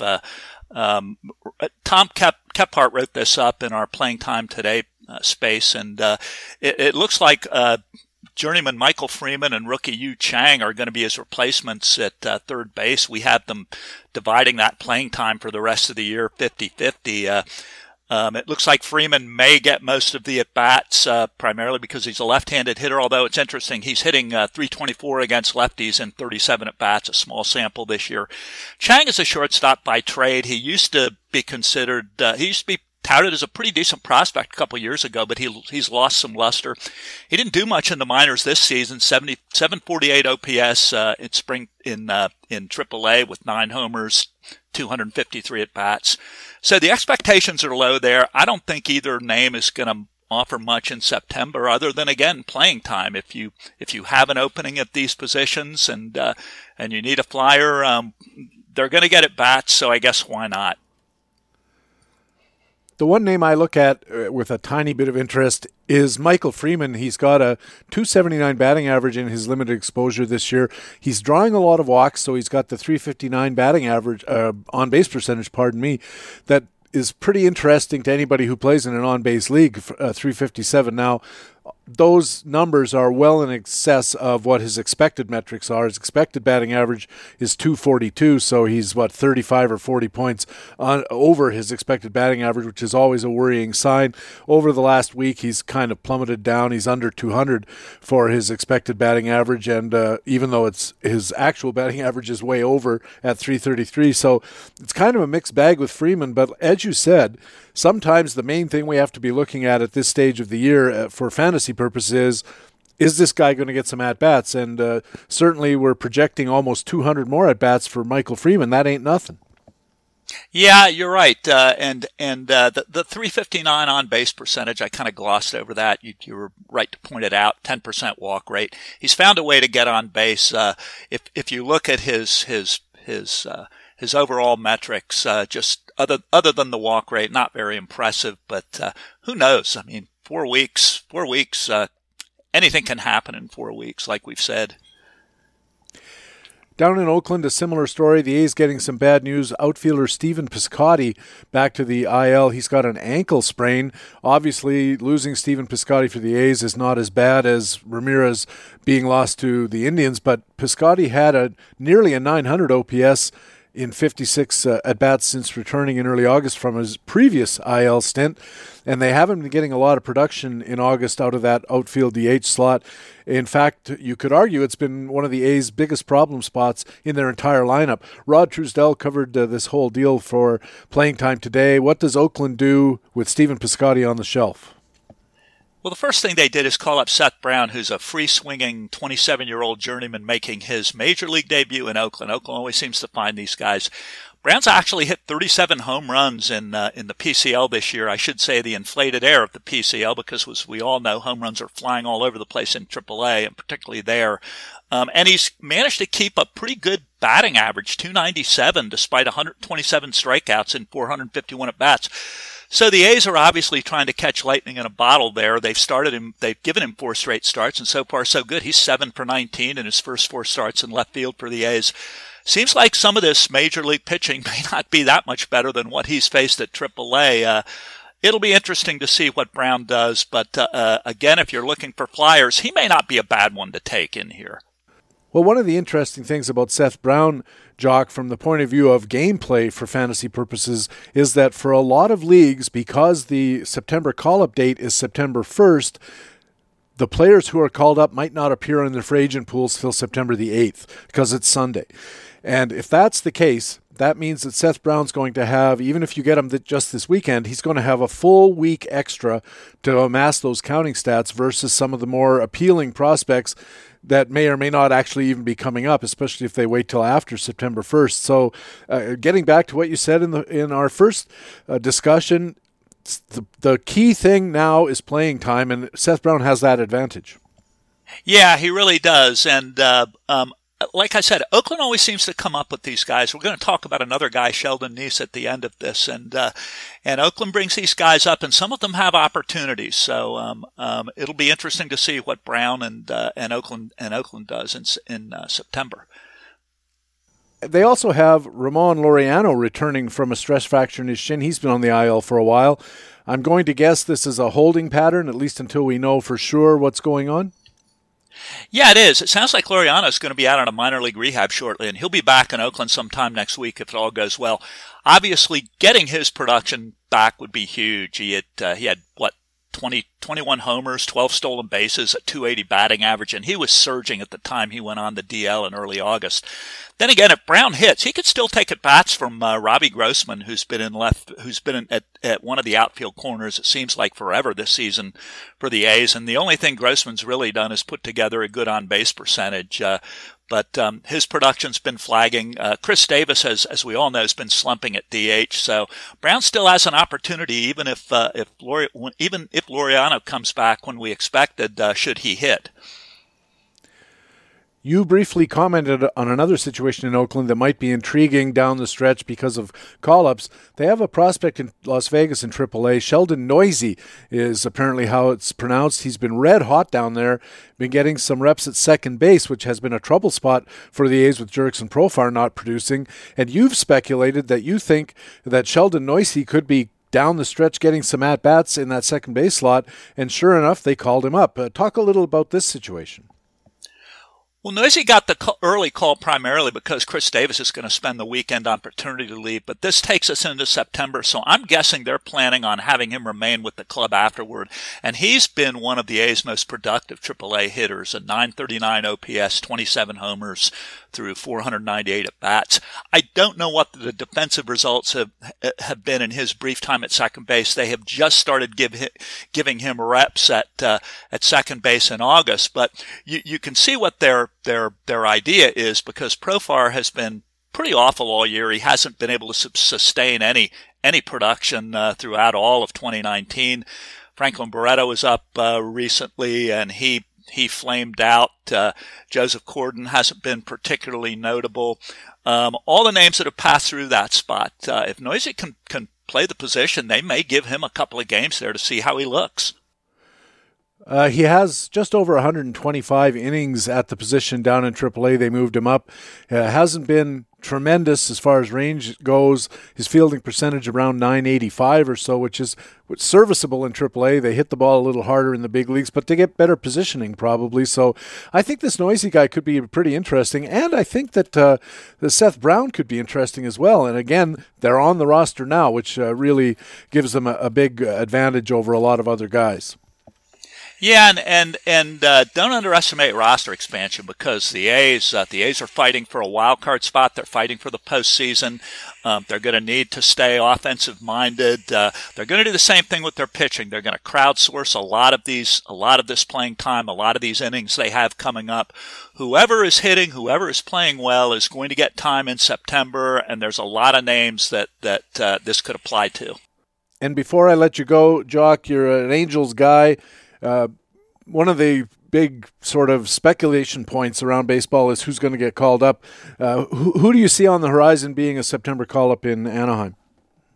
Well, the big one I was hoping for, but I didn't have much hope for, is Joe Adell. I think we're going to see him in the Arizona Fall League. That's kind of the plan. I think the name that I would look for, who intrigues me right now, is Taylor Ward, who has moved to left field from third base. I wouldn't be surprised if the Angels give him some exposure there. He's hit very well this year in AAA. I think pretty much everybody has. It doesn't mean a lot. But the Angels have a glut of outfield names, and they're really looking to, I think, probably try to leverage some of those into pitching for next year. So I think Taylor Ward could get a little bit of September exposure. I wish I could say the Angels had some pitchers coming up. I don't see it happening, though. I think they've pretty much gone all those. Most of them are injured or already up due to injuries. It's a very troubling time for the Angels pitching staff. Jock, thanks very much for taking the time. I appreciate it. We'll talk to you again next week. Okay, PD, sounds good. Jock Thompson is Baseball HQ Director of News and Analysis and our man on the American League beat here at Baseball HQ Radio. When we come back, it's part 2 of our feature expert interview with Paul Sporer from Rotographs and the Sleeper and the Bust podcast. Right now, though, it's time in the show when I get to let you know about some of the great content that lets us say BaseballHQ.com is the best fantasy baseball website in the business. In the Speculator column, as you heard when I was talking with Nick, Ryan Bloomfield looks at 8 post-hype sleeper prospects for 2020, including Dylan Cease, Carter Kieboom, we talked about him too, and Dansby Swanson. In the Bullpen Buyer's Guide, columnist Doug Dennis looks at the top 25 reliever skill sets for August. And in Rotisserie Gaming, Steve Gardner, in a free article, looks at the American League's all-keeper team. And those are just 3 articles among dozens, a small sampling of all the great content you'll find at BaseballHQ.com all the time. We have player performance validation in facts and flukes, news updates in playing time today, roster forecasting and playing time tomorrow. We have those buyer's guides for hitters, starting pitchers and relievers, fantasy market analysis in the Market Pulse, injury analysis in the Big Hurt, and of course there are the tools, like the player projections updated every day, daily dashboards, pitcher matchups planners, and leading indicators for hitters and pitchers. When you add it all up, you get expert content plus tools you can use to improve your teams and win your leagues. And they're why we call our site the best fantasy baseball website in the business.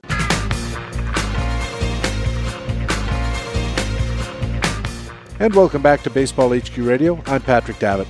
Time now for part 2 of our feature expert interview with Paul Sporer from Rotographs and the Sleeper and the Bus podcast. Paul, welcome back. Thanks for having me.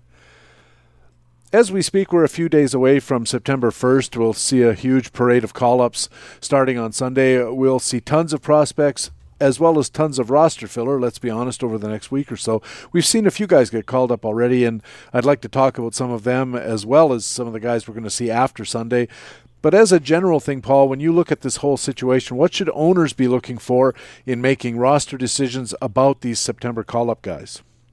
Potential playing time. That's first and foremost. You want to see the guys that can come in and get actual playing time here. Now, I believe they can only expand to 28, so you're not going to get as crowded of rosters as we did in past years. So that's a positive for us in the fantasy circle, because if that right guy comes up that you're interested in, you don't have to worry about him fighting for playing time with 4 or 5 other prospects that are similar to him in his own organization. So playing time is king here, and that will maybe favor some of the mediocre to lesser teams if they have the spot open, but doesn't rule out guys on good teams either. So you're really just making sure, we've got the roster resource depth charts on Fangraphs. Click in there, see what the position is that this guy's coming up to, where can he realistically play, and make your assessments based on potential playing time. Well, it's an interesting year this year because the September 1st date is on Sunday. Some of these guys might get called up, but they might not play till Monday. And if that's the case, then there's going to be some differences league to league depending on how your free agent rules work as to whether they're going to be available in your free agent pool this weekend versus next weekend, because they won't be actually on the roster or get playing time on the Sunday itself. So be wary of that. But we have seen some guys get called up already, and I'd like to ask you about a few of them because I'm curious for my own purposes about what I need to do this weekend. How about Seth Brown, who got called up in Oakland? He's got some playing time. He's really interesting. Seth Brown, Oakland guys, you and I were talking offline before we started about just generally liking what Oakland does as a rule and being interested in fantasy guys there. You recently picked up Marcus Semien, who's really been a great story, by the way he's transformed himself defensively. But Seth Brown's going to come in and be the front side of the platoon in left field. So playing against righties, that's going to give him the bulk of the playing time. He's started the 4 games since he's been up, batting ranging between 5th and 8th. Oakland, they kind of do that. They kind of mix the lineup around, except for a couple guys in their steady spots. You can see them mix things up. But the most recent game was 5th. So if he's starting to inch his way up, that could be great for Seth Brown. He hit 37 homers in AAA in 500 plate appearances. And I understand, they're using the same juice ball that we have in the majors, so that's part of it. But he did club 32 years ago in 2017 as well. So power's been there. He's not a major prospect because he is 26. And the simple fact is, once you hit a certain age, your prospect sheen wears down. But that doesn't mean that Seth Brown isn't interesting. I think he looks like one of these. He's such an Oakland guy, by the way, because he's just old, not really a prospect, but just a great baseball player. Like, he looks like a legit hitter. By the way, he's also chip-in steals all the time. I don't know if they're going to let him get a few of those in September, but he has 8, and he's 8 for 9. He was 5 for 5 last year. So we could see some power out of Seth Brown and maybe even a little bit of chip-in speed. I'm pretty interested in what he could do. I would actually look at him beyond AL only. I might think a 15-team mixed, maybe a 12-team mix with 5 outfielders would get me in the Seth Brown mix there, because he's playing, and that power could be transcendent. Robbie Grossman's having a pretty good year getting on base. They've been batting him second a lot, and he's the other guy in left field that Seth Brown would conceivably be competing against. And they have Ramon Laureano coming back, so Canna's going to have to find some playing time as well. Is there any concern here about the team being more interested in getting those established veterans out there more often than a 28-year-old rookie? Well, they're still DHing somebody like Corbin Joseph, so I think Brown could move into the DH role there. I think the biggest concern would be Laureano coming back because Canha's not going to the bench. That's another guy that if you're not familiar with him on any of your teams, you're probably unaware of what he's been doing this year. Mark Canha's been great. I think Robbie Grossman could be the big loser here. Piscotty went on the IL. Laureano is working his way back. So Laureano's going to come back and go right into center field. That's going to shift Canha. He could go to left or right. But then Brown could still play some left or just go to DH. So I don't think that the return of Laureano is necessarily going to curb Brown's playing time, particularly if he hits. So, it's only been 4 games. He hasn't really done anything yet, but it's very early. I don't think that the impending return of Laureano is that devastating to his potential playing time because I also think Grossman doesn't need to be playing every day, even despite a quality 348 OBP, because that's all he's doing. He's getting on base, which is nice, but I think if Brown shows that he can hang, he's still going to play. So it is something to be knowledgeable of, but I don't think it eliminates his playing time because DH is still available. Chris with a K, Davis is currently out of the lineup because he's attending to the birth of a child, and he's certainly not having a big Chris Davis year. Do you think that Brown can actually push him for DH playing time? I do, and not full time, but that's an avenue where he can spot some days to give Davis some off days. I mean, he's just had a really rough season. I don't think it would be a scenario where Brown is the set DH and Chris Davis is a full bench rider, but I do think that that's just another avenue because they do mix and match. So you're going to have days where Brown's in left, days where Brown's in DH. I don't think Matt Olson's really going to get days off because he's not only a great hitter but a great fielder. So there's not really any first base avenue for Olson or for Brown, but I do think the left field DH will be enough to keep him in the lineup regularly, even with Davis coming back, as you said, just on paternity leave right now. Another early call-up outfielder, Sam Hilliard of Colorado. How much do you like him, especially given the park? You got to love the park first and foremost, but this guy's really interesting here. He's got skills. The only thing he really lacks is a hit tool, which I say the only thing, that's a pretty big deal, but Coors Field can kind of give you a hit tool at times. This guy has 35 homers and 22 steals this year and 500 at-bats in AAA for the Rockies. Again, AAA numbers are off the charts, but so are numbers in Coors Field. So I really think that he could come up and do something here. Raimel Tapia is the one who went out on the IL. At some point, now the only trepidation I have, and it's actually pretty big, is that Colorado is stupid. They don't know what they're doing, almost ever, to be honest. And so I do worry that when Tapia comes back, in fact, I'm not actually sure. It's a hand contusion. It shouldn't be a long IL stint. And I know David Dahl's working his way back. But Ian Desmond should not be playing as much as he is. Yet, they will still do that because they are not bright. And so I do worry a little bit on the playing time for Sam Hilliard, but when he's playing, and he's a lefty, so he should at least be playing against righties on the strong side of a platoon, he could be a real interesting game changer. NL only for sure, and then some of your deeper leagues. Probably not 12-team, except for unless you're at the point where you're playing week to week, which you probably should be, right? If you're confident that, hey, I'm getting Sam Hilliard for this week, knowing that he can play, and then, Dahl and Tapia, we got to see where they're at, and you just play it week to week. If he can establish himself, I think he cuts into Ian Desmond's playing time, and Sam Hilliard could be somebody who gives you not only power, but some speed as well. Hilliard, you mentioned a little bit of swing and miss in his game, but he also draws a fair number of walks. I think he's around 3-to-1 ratio of strikeouts to walks, which isn't great, but we've seen worse, so let's just put it that way. So Sam Hilliard, keep your eye on him. San Francisco called up a pitcher, Tyler Rogers, and the weird thing about him is he's the identical twin of Minnesota pitcher Taylor Rogers, but Tyler is a right-handed pitcher and Taylor's a left-handed pitcher. Either way, is there any fantasy interest in Tyler Rogers?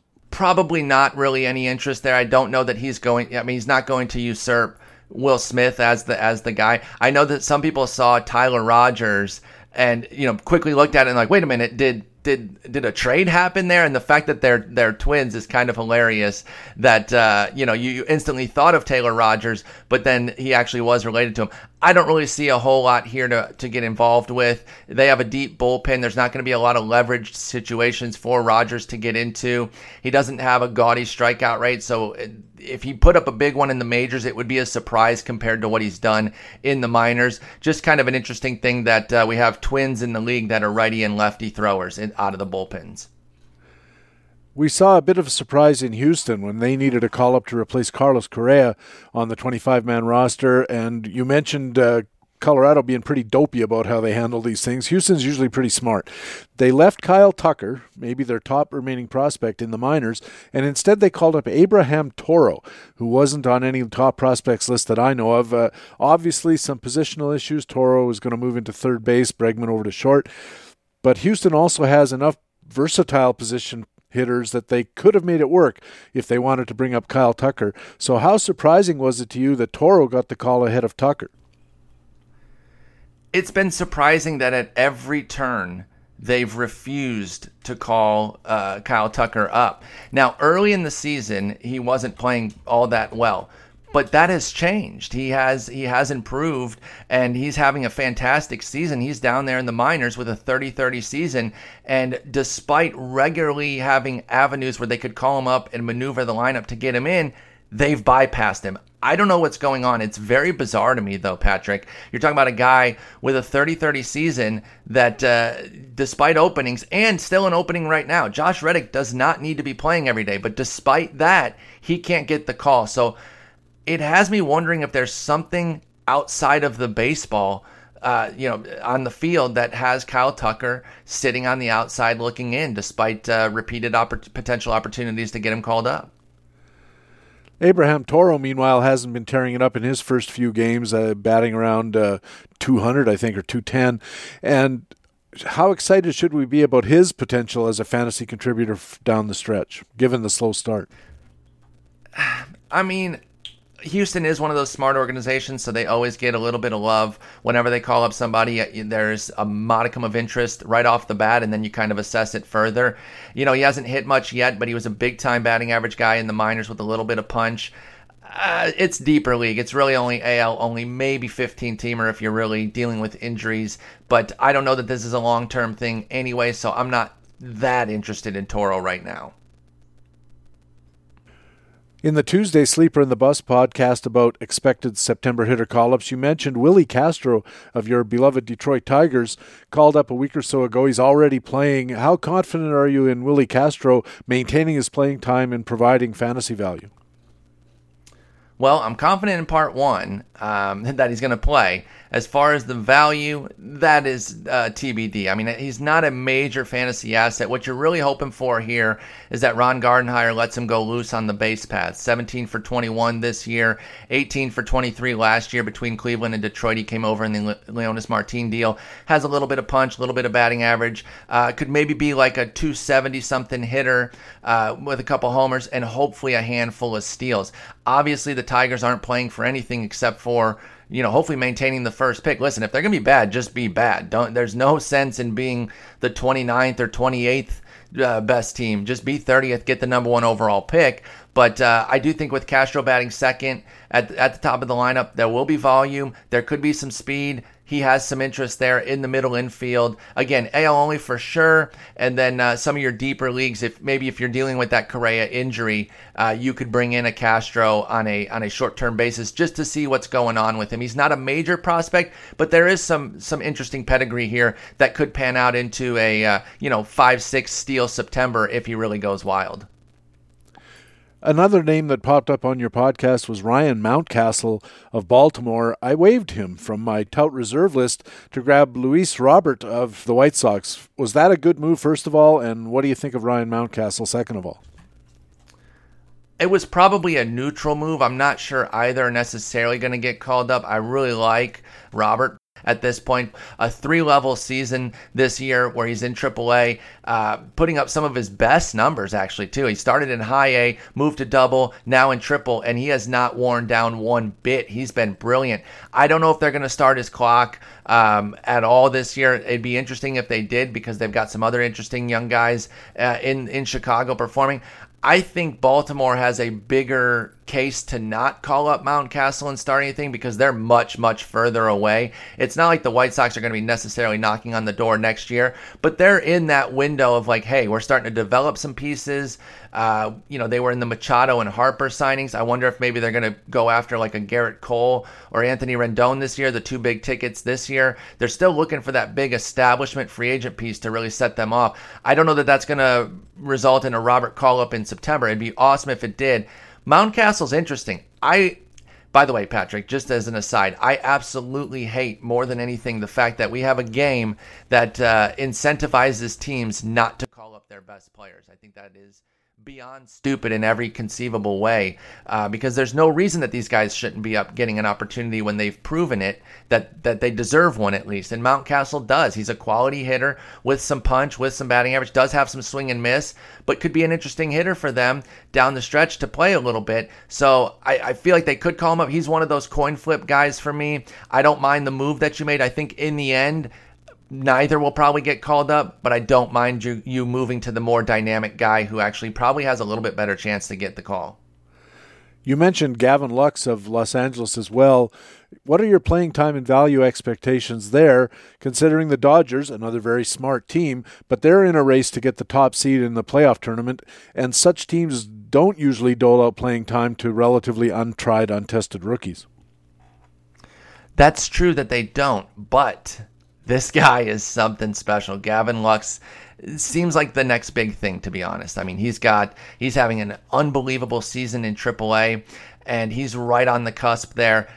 This could change on a dime here, because a hand contusion for Max Muncy after getting hit by a pitch could flip what they're going to do. They've been in and out on Lux, saying, okay, we might call him up, we might not. We're not sure what we're going to do. They might bring him up for what they called a ride-along, where he would just be with the team but not actually be on the roster.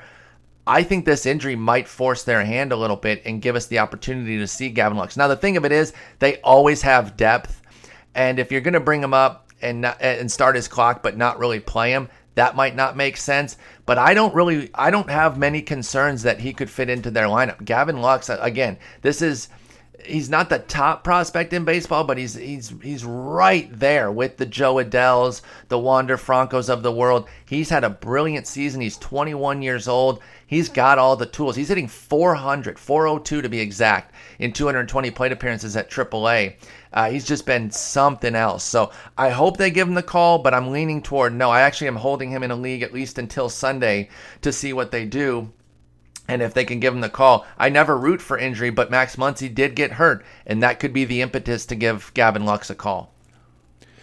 In your Tuesday column, The 10 at Rotographs this week, you mentioned Tim Melville, right-hander in Colorado, who had an inauspicious first 3 starts in his MLB career over 2 previous seasons. ERA over 11, whip way over 2.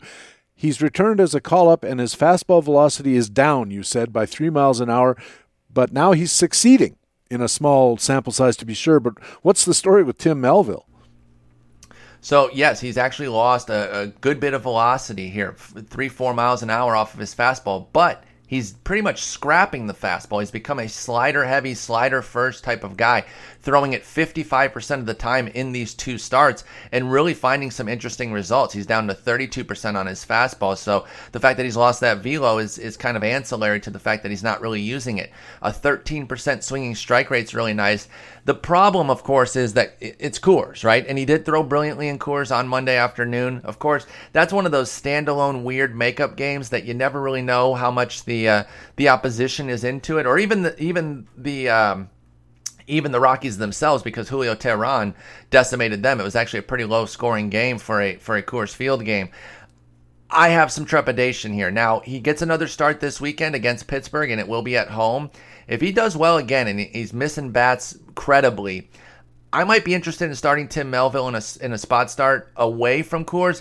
I still don't think I can trust him out of nowhere with this new slider-heavy approach inside of Coors. You're talking to the guy who had a lot of trepidation about Herman Marquez and where he was going this year because of Coors Field. So you better believe that Tim Melville is not earning any free passes. So right now, I'd look at the schedule. I'd consider spotting him outside of Coors Field, but I can't have the confidence to push him when he's at home with Coors Field lingering. As a more general thing, Paul, how much focus should we put as fantasy owners on guys who have these relatively unusual skill sets and pitch mixes? Most pitchers are fastball forward. The idea of a guy having a slider as his primary pitch, a little bit odd. Is that something we should be looking for, especially nowadays as teams are getting smarter about optimizing pitchers throwing their best stuff? Absolutely. We can't just hand wave everything away that comes out of nowhere. It doesn't mean that everything is legitimate. Whenever there's a Max Muncy, we want to be cautious and not dive in, but then it turns out to be real. There's definitely guys that have their flourish and they don't turn out to necessarily be anything but having a good hot streak. But I think the real change is to not dismiss things. And in today's fantasy game, you have to jump before you have any answers, right? We don't have the luxury of waiting for things to stabilize. So you see somebody like Max Muncy start clubbing a bunch of home runs last year. You got to jump. Rafael Devers, one of the things that we like to kind of make fun of is the proverbial best shape of his life type of thing, because we see so many of them in spring training. Well, that's an actual legitimate one. Devers said that he was carrying too much weight last year. He lacked mobility. It was hurting him on the field and at the dish. He's still not a particularly strong fielder, but he's shed that weight. He was working out with JD Martinez, Xander Bogaerts, and he's had a brilliant season. This was a mega prospect that had a mediocre, he wasn't good last year really at all, but he was a 21-year-old who kind of hung in there for a full season despite not really going well, and yet he was kind of an afterthought. He went way too late. And I'm on record before the season. This is not just a 2020 hindsight to say, hey, I was in on this guy. This was a mega prospect. This is something that the community does at large, though. Once a mega prospect doesn't deliver instantly, the community pushes him aside. And I always think that that's a mistake to go guardrail to guardrail. First, you're overhyping the prospect before they do anything, and then you're running away completely when they don't pan out immediately. There has to be somewhere in between. As far as the guys who kind of come out of nowhere, try to dig and find out what's going on, right? Tim Melville, you might not have even remembered the name before these two starts because he was so nondescript. But then you go dig in, and this one didn't even take a lot of digging. You go to his Fangraphs page or any other page that shows pitch types, you see that he's basically ditched his fastball and he's gone slider heavy, something that we're seeing a lot of guys do where they use fewer fastballs. If you understand what's fueling these if there's tangible change, look at Ivan Nova. He had the big run there where he was like putting up complete games and pitching really well, but there was nothing different. Literally nothing. He was just having his day in the sun, which for a fifth starter in the majors, if you get 30 starts, you're going to have 12, maybe even 15 good ones. You can have 15 great starts as a fifth starter and still put up a 5 ERA pretty easily.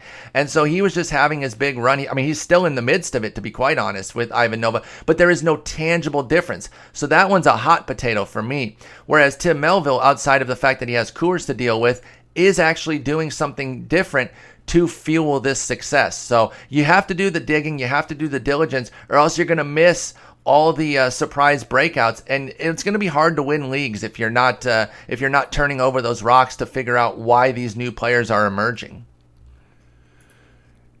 Well, when we're talking about these kind of changes in pitch mix, and sometimes guys seem to develop new pitches or to improve their pitches, spin rates, and the amount of break and so forth. And I've been asking this a lot lately here on the pod and offline discussions. You're a guy who has to look at this stuff pretty intently. What challenges do you see being posed by players who are using the new technologies with cameras and freeze framing and ultra high speed slow motion, as well as advanced training? You mentioned driveline. These things can create real breakthrough growth for players, but a lot of it takes place out of sight. And how do we spot these next tech and training success stories while they're coming rather than after they're here?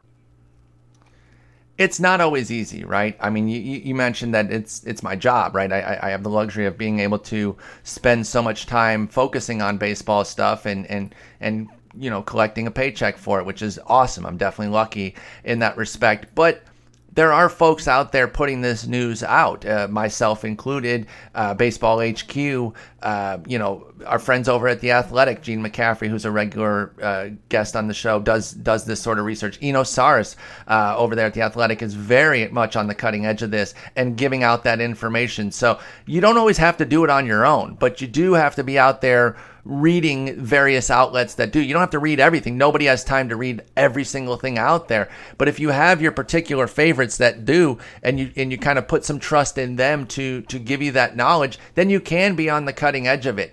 It's never going to be perfect. It's never going to be easy either, because there's plenty of guys who go to Driveline that don't amount to anything, right? It's the same thing with PEDs. They don't automatically make you great. There's plenty of guys who've been suspended that you don't even know who they are. You don't care about them, and they took it. And there's been other guys who've taken it, and they seem to have some lasting effects from the PEDs. So you're never going to be perfect with it, but doing the diligence of reading the folks who write about this stuff, staying alert on Twitter, and basically when somebody comes up, maybe you can't be on it ahead of time, but you can be on it right away, right? The second somebody starts breaking out, search their name on Twitter. See if there's an article written about them.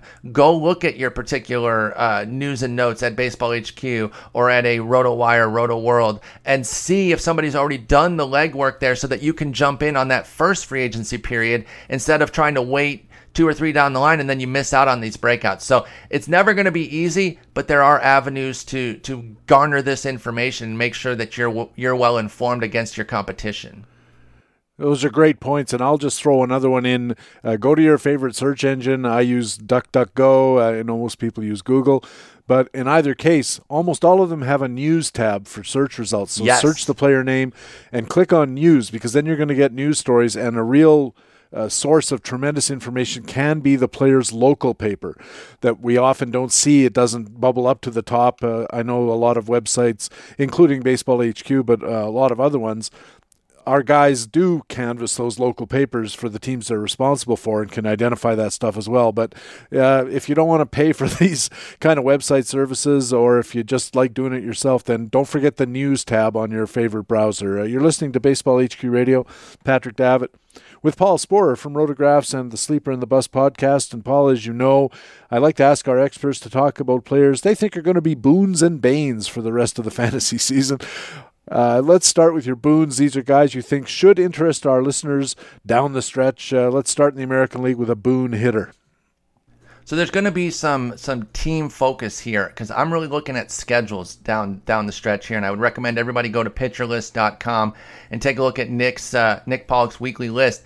For September, he has all the schedules mapped out. Now, of course, that's going to change, but he's also going to update it, so you can stay in tune on that.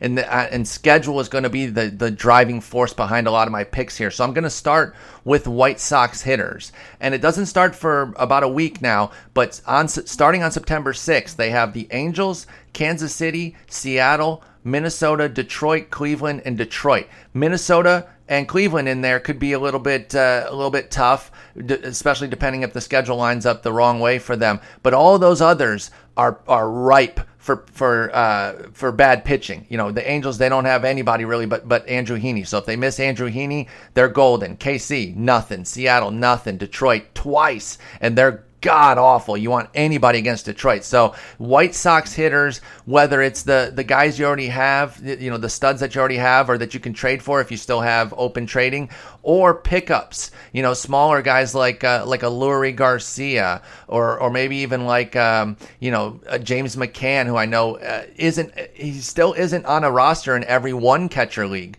because catching's been weirdly deep this year. Maybe a Yolmer Sanchez is a fill-in guy for you in an AL only situation. Obviously, Abreu, Anderson, Moncada, and Eloy Jimenez are not going to be on the waiver wire. But again, if you have open trading, or if you just have those guys and you haven't been super confident in them of late, particularly Jimenez would be the only one you wouldn't be that confident in, he could be in for a great finish. So I like White Sox hitters, particularly starting on September 6th. Their schedule the rest of the way is going to play out really nicely. And in Master Notes, I'll be looking at schedules and opposition quality and that as well. How about in the National League, a boon hitter or hitters? I'm actually staying in the same city, and it's the Cubs hitters, because they're going to get some schedule boosting, and it starts actually tomorrow with their series against Milwaukee. They get Milwaukee twice with Seattle sandwiched in between. A trip to San Diego. San Diego's not a great hitter's park, but they also don't have. They're starting to look at some innings limits for some of their pitchers, so they could catch the raw end or the quality end of San Diego's rotation there as far as hitting against it. Pittsburgh, Cincinnati, St. Louis, Pittsburgh, and St. Louis. So the Cincinnati one is pretty much the only one that's really going to prevent some difficulty there, because they have so many good pitchers that it's almost impossible to avoid all of Castillo, Gray, Bauer, Desclafani. But all those others, I'm not that worried about. St. Louis, they have some good guys, and they'll probably catch Flaherty in one of those two sets. But I think your Cubs hitters are definitely guys that you want to take a look at. And again, it's similar to Chicago, to the White Sox, where a lot of them aren't going to be available on the wire, but you're going to get your Kyle Schwarbers in because he's going to face a bunch of righties, maybe like a David Bodie, an Ian Happ. I know that some people have qualms about rostering bad people, which Addison Russell has at least been shown to be one, at least for a period of time. But he could also be somebody who helps your team. Jason Hayward. These are guys who are on waiver wires in shallower leagues and could be available for you depending on your league format. So I think both Chicago's, White Sox and Cubs, the schedule's really going to start favoring them, and you want to get all your hitters in for those two teams. Over to the mound, how about an American League boon pitcher or pitchers? Well, I have two. One's going to dovetail with the Chicago situation. It's Reynaldo Lopez. I can't quit this guy. I know it's tough. It's difficult to trust him, especially when you look at the full season numbers. He still has a 5.08 ERA, but he's been pitching a lot better of late. In fact, unfortunately, he had to leave a no-hit bid in his last start due to dehydration. He was through 5 no-hit innings and ended up coming out. But if you just look at him since the All-Star break, he has a 2.82 ERA in 54 in the third innings with 52 strikeouts. So he's just under that strikeout per inning. He's really been keeping the ball in the yard. And I already mentioned how their schedule works out. And those aren't really strong hitting clubs either. So again, at Minnesota, that's a tough one. But maybe the schedule blesses him and he doesn't even have to go there for Reynaldo Lopez. He can get Detroit a couple times to finish the season, maybe miss Cleveland. So I like Reynaldo Lopez as somebody who's available that you could plug in and potentially get some really strong starts from. I'll also say Aaron Savale for Cleveland, similar deal. I'm picking on the AL Central on purpose because they just don't have a lot of high quality teams. And he's been another quality guy that the Indians have cultivated seemingly out of nowhere. They've become a real pitching factory. I mean, Shane Bieber was not a highly lauded prospect, and now I've got him top 10 in my 2020. Zach Plesac's been really strong this year. Even Adam Plutko's done some things. Now, I don't really trust Plutko. I think he's kind of a Josh Tomlin 1.0, so I wouldn't necessarily do that. But Clevenger wasn't a big prospect. They fixed him. So I like what Cleveland does with pitchers. Aaron Savale is still out there in some leagues, so I like him as well. And finally, a National League pitcher who could be a boon? Again, dovetailing with my boon AL or my boon hitter is a Cub, Kyle Hendricks. He's got the Mets, the Mariners, the Brewers, Pirates, Cincy, Pirates again, and then St. Louis. That's a pretty soft schedule there overall. There's a few spots there, but he's a really good pitcher. I mean, the simple fact is no one wants to trust him because he throws 85. He can't break glass, but when has he ever been bad, Patrick? Literally never. I understand this is not a waiver pickup, but I do think he's going to be even stronger down the stretch. And by season's end, I wouldn't even be surprised if he pushed his ERA below 3. He's at 3.20 right now. He could shave off that 0.2 and wind up with something in the 2.9s by season's end based on this schedule here. Paul Spore's boons, White Sox hitters and Cubs hitters, so good times coming in Chicago. Reynaldo Lopez of the White Sox, Aaron Savale of Cleveland, and Kyle Hendricks of the Cubs. Let's move over to the Banes. Paul, these are guys about whom you think listeners should be cautious. The rest of the way, let's start in the American League again with a hitter. Honestly, it might be go back to something that I mentioned earlier about Alberto Mondesi, that they don't want him diving head first at all, and that could really curb his speed. And at that point, what are you really getting? So maybe that's the one there, is that if you're really chasing down steals and you're thinking that you're about to get back Alberto Mondesi and he's going to run wild, I don't know that that's going to be the case. If you're limited from diving because of your shoulder, how are you going to steal bases? So Alberto Mondesi is the bane hitter. I like Mondesi as well for the very reason that you suggested. How about in the National League, a bane hitter? I'm going to go team again, and I'm going to say Giants hitters. And I'm sure some people are going to say, well, duh, it's the Giants. But they've actually had some quality hitters this year, and they've been kind of out of nowhere, guys. I mentioned that catcher's been pretty nice this year. Did you know that Stephen Vogt is back and performing well? They've had some outfield flourishes with Mike Yastrzemski. Kevin Pillar's been great since joining the team. Alex Dickerson. But they only have 6 of 19 on the road of their final 19. So they're going to be at home a lot, and it's obviously the worst park to hit in. So some of those guys that you've been getting some really interesting production from, that could really start to curb and come down. So I would push off from some of those guys. I know some of y'all are streaming guys like Dickerson and Yastrzemski in your shallower leagues. I would look for some guys with more favorable schedules because with so few on the road for San Francisco, they're going to be struggling against that ballpark. Over to the mound again, an American League pitcher who's a bane. This one hurts because I really love Masahiro Tanaka, and he's actually pitching really well. But I think things are going to, the tide is going to turn a little bit on that when he's facing Texas, Boston, Toronto, the Angels, and Tampa Bay to close out the season. Now, that could change. That's just how it's mapping out right now. But all those teams can knock the ball out of the park, including, he's going to Boston, he's going to Toronto. The Toronto lineup as a whole is not great, but those baby Jays at the top are really interesting. And so I think that's a more difficult matchup than people are letting on. Of course, with the Angels, you have Trout, Ohtani, a couple other guys there that can do some damage. Tampa Bay is always tough. So I'm a little bit worried about Tanaka, especially because people are probably starting to get the warm and fuzzies about him again, as he has pitched well, but the home run ball always lingers with him, and I think his final stretch could be a tough one.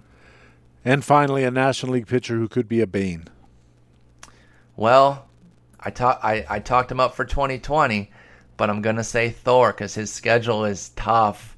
And obviously he just had the disaster, so this one might feel easy, but it's really not based on that. It's the fact that he's going to Washington, then he hosts Philly and the Dodgers, then he goes to Colorado. He gets a reprieve with Miami, but then he finishes with Atlanta. That is a difficult schedule for someone who consistently disappoints us relative to his overall talent. So I am a little bit nervous about Thor, and I don't know if you're playing in a really tight league. I'm a never bench your studs guy, but is he necessarily a stud down the stretch here? I think there are some scenarios where you could bench him, particularly at Colorado and hosting the Dodgers for Noah Syndergaard. So I'd be careful with him down the stretch. As much as I still want to believe in him and carry him into 2020, this final six start stretch could be really tough from somebody that you're expecting premium quality from. Paul Spore's banes, Adalberto Mondesi of Kansas City, all San Francisco hitters, Masahiro Tanaka of the Yankees, Noah Syndergaard of the Mets. Paul, this has been terrific. Tell our listeners where they can keep up with Paul Sporer. Well, they can hit me up on Twitter at Sporer. That's Sporer. I keep everything kind of posted there with the articles. I'm at Fangraphs all week, all the time doing pods and articles. I'm on Twitch where I stream MLB The Show and we talk a lot of baseball. So if you just want to come in, hang out, talk some baseball, that's at twitch.tv/Sporer. I do that 5-6 nights a week. So if you're a night owl, that's perfect for you. And of course, listen to The Sleeper and the Bust on Fangraphs as well. And the Sleeper and the Bust available on all the podcast aggregators, the podcatchers like Apple Pods and Pocket Cast and those kind of things. I understand you're going to be at First Pitch Arizona. Are you going to be talking pitching there? Absolutely. I'll be on the Fact and Fluke panel. I've become a regular on that. It's one of my favorite things. I without any prompt from Baseball HQ, regularly promote First Pitch on my podcast because I love it that much. I'm not shilling. It's the greatest weekend. I've so many converts. They come out once, they're hooked forever. We have a whole new cast of characters coming out this year too, including the aforementioned Nick Pollock. He's from Pitcher List. He's going to be out there. Justin Mason's going to be out there, my podcast co-host. It's going to be awesome. It's so much fun. I'm already looking forward to it.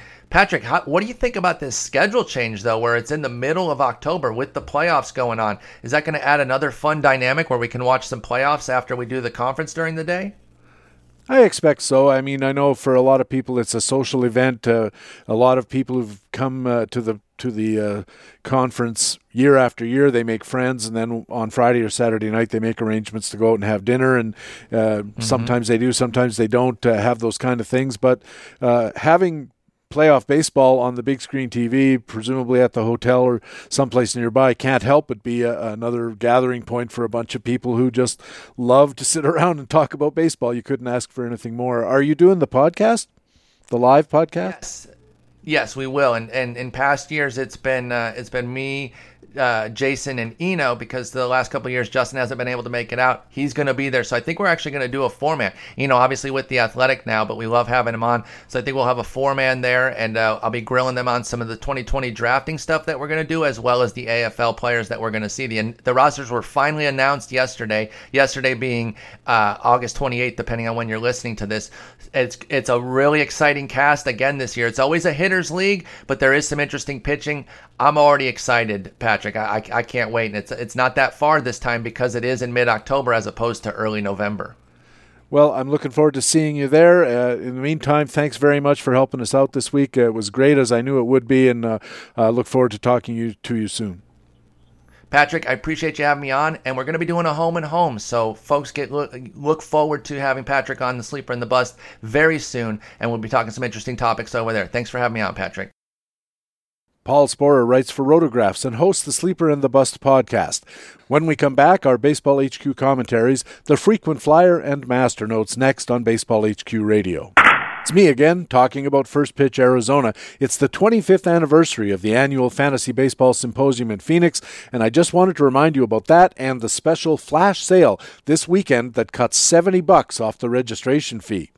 Earlier, I talked about all the events and seminars that make First Pitch Arizona the place to be for the serious fantasy baseball fan. And there's baseball. You get tickets to 4 games in the Arizona Fall League, including the Fall Stars game on Saturday night. You'll have a front row seat to see some of the game's most important rising stars. Angels outfielder Joe Adell, the Twins shortstop Royce Lewis, and outfielder Alex Kirilloff. Astros right-hander Forrest Whitley will be there. Giants catcher Joey Bart, Mariners outfielder Jared Kelenic, Phillies third baseman Alec Boehm. The Indians have a third baseman out there, Nolan Jones. You got to see this kid. Cubs shortstop Nico Horner, Cardinals outfielder Dylan Carlson. And those are just the prospects at the very top of the top 50 lists. There's many more. Almost 3,000 AFL players have made it to the big leagues, including 19 MVPs, 6 Cy Young winners, 30 Rookies of the Year, and almost 300 Big League All-Stars. Over the past few years, MVPs in the Arizona League have included Nolan Arenado, Chris Bryant, Gleyber Torres, Ronald Acuna, and Keston Hiura. And last year alone, we saw Pete Alonso, he was Peter then, but most of us saw through the name change, and Vladimir Guerrero Jr.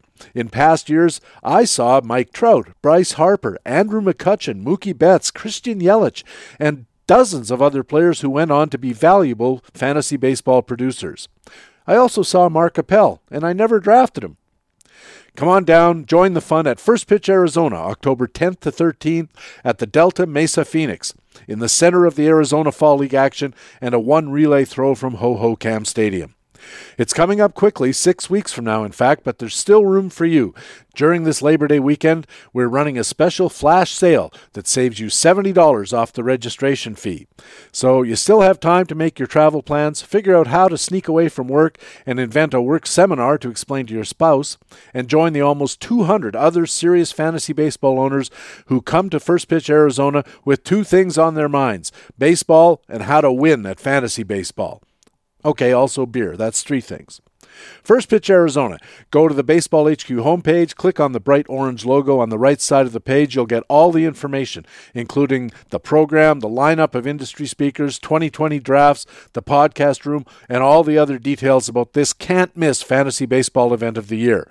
And remember to use the promo code FPAZ19_flash at checkout. That's all capital letters plus the numerals 1 and 9 for 19, and you'll get $70 off your registration fee. FPAZ19_flash. First Pitch Arizona. Make your summer, make your fantasy baseball last a little bit longer, and we'll see you there.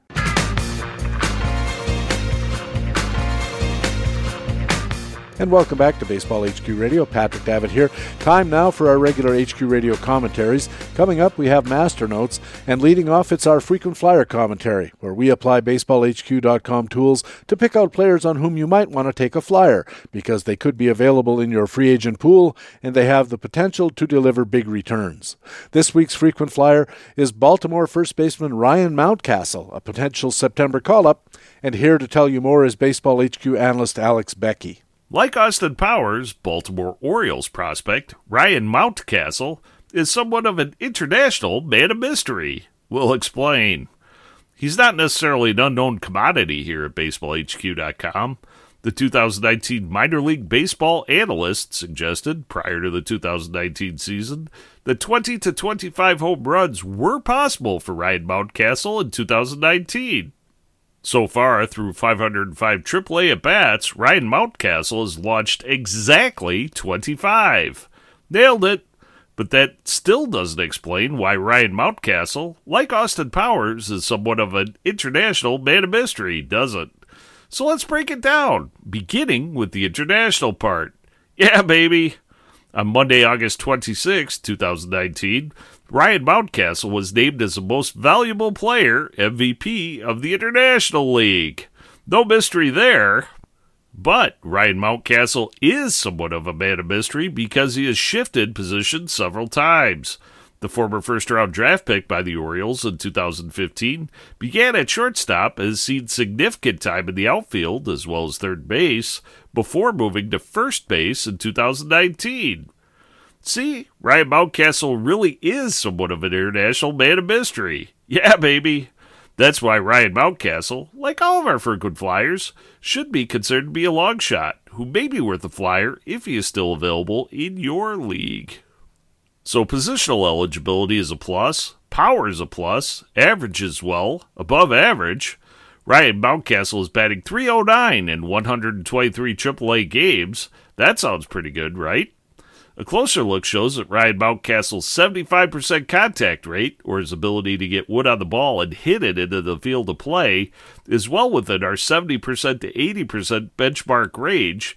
In fact, it's right smack dab in the middle of our 70% to 80% benchmark range at BaseballHQ.com. But be careful. When Ryan Mountcastle's 75% contact rate is paired with his 4% walk rate as leading indicators, our research at BaseballHQ.com provides an expectation benchmark of a paltry 190 batting average at the major league level. Remember, the 300 hitters most often come from the group with a minimum 86% contact rate and a minimum 11% walk rate, according to our research at BaseballHQ.com. Still, Ryan Mountcastle's power is enticing, and he may be called up to Baltimore in September. So if your team is looking for a boosted mojo, not something we necessarily quantify at BaseballHQ.com, consider adding Ryan Mountcastle as our frequent flyer for this week. Yeah, baby! For Baseball HQ Radio, I'm Alex Becky at BaseballHQ.com. Baseball HQ analyst Alex Becky has our frequent flyer comment here on Baseball HQ Radio every week. Now it's time for Master Notes, my weekly discussion about baseball and fantasy baseball, and this week I want to talk about a strategy for the stretch. This is going to be an interesting weekend in a lot of fantasy leagues. Many leagues have their trading deadlines on August 31st, which is this Saturday, and the September call-ups themselves will start on Sunday, which in some leagues will make those called-up players available for claiming or fab bidding depending on league rules and whether the call-ups actually play on Sunday. In many leagues, even players who do play on Sunday won't be in the league's free agent pools because the pools are set on Sunday morning, meaning the players won't be eligible until the next period. But if your deadline has already passed or your league won't let you bid on guys based on call-ups alone, listen anyway. I have some ideas that might help you with another data point as you think through your moves for the stretch. First, let's look at games remaining. One of the underappreciated angles on making moves is counting how many games each team has left to play, and then trying to gain an advantage from knowing who has how many games or how few. You wouldn't think it's that big a difference maker, and certainly it's not as important as the actual talent of the players in question. You wouldn't wave away Mike Trout so that you could pick up Trey Mancini just because Mancini has 3 more games remaining than Trout has. But usually our free agent choices come down to choosing between relatively equal players. There's a reason they're in the free agent pool after all. And in that case, knowing that, say, Philadelphia has 3 more games left than, say, Tampa, might lead you to add a sneege more value to, say, Michael Franco than you would to, say, Mike Brosseau. Similarly, if you were weighing a trade offer and deciding between, say, Corey Dickerson and, say, Avisail Garcia, you might want to lean toward Dickerson because he has those 3 extra games. So with all of that in mind, let's start with a quick review of the games remaining situation as it will stand on Monday morning.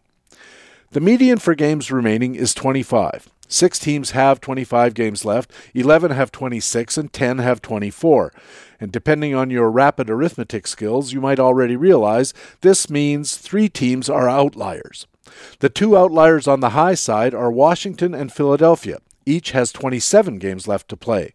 A key advantage to Washington on this one, though, they have 14 at home, while Philadelphia only has 9. That's the same as the Yankees, who have 24 in all. The Mets have the most home games, 17 out of 26, while Philadelphia's 18 road games are the most. The outlier on the low end is Los Angeles. The Dodgers have just 23 games left to play.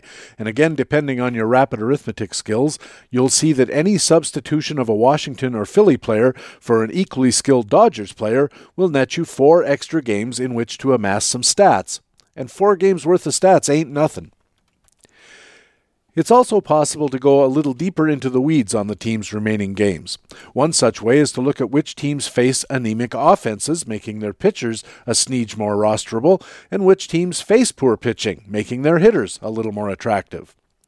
I assembled every team's remaining schedule of opponents and then figured out which of them have unusually high or low percentages of games against poor opposition. To set a standard of poor quality opponents, I used ERA plus and OPS plus. They're park and league adjusted metrics, and they're calculated such that 100 means league average. I set the bar at under 95 ERA plus for poor pitching and under 95 OPS plus for poor hitting. Let's start with the hitters. The team with the easiest pickings for their hitters is Houston, like they needed the help. The Astros have fully 2/3 of their remaining games against pitching staffs with sub-95 ERA+. 3 games at Kansas City at 93, the 6th worst in baseball, and homestands that include 3 against the Angels and 4 against Seattle. They have the 88 ERA+, that's 2nd worst in baseball. The drawback for picking Houston hitters is that they also only have 24 games remaining. That's 1 or 2 fewer than most other teams and 3 fewer than the aforementioned Phillies and Washington. A team more in the sweet spot of extra games remaining and facing poor pitching is the White Sox. 16 of the team's 26 remaining games are against substandard pitching. They have 3 in Seattle, a total of 7 home and home against Detroit, and 3 each at home against the Angels and Royals already mentioned. So come on, Luis Robert. Oakland also has 60% of its 25 remaining games against lower caliber pitching. The teams on the wrong end of the scale are San Diego, Colorado, and the Angels. They don't face any weak pitching at all in their remaining games. On the pitching side, start by looking at Arizona hurlers. Of the Diamondbacks' 25 remaining games, fully 21 of them, that's 84%, are against teams with sub-95 OPS+. They have 3 each home and home with Cincinnati, that's a 91 OPS+, 3 against Miami, a Major League worst 76. They have 9 versus San Diego, and 3 with St. Louis.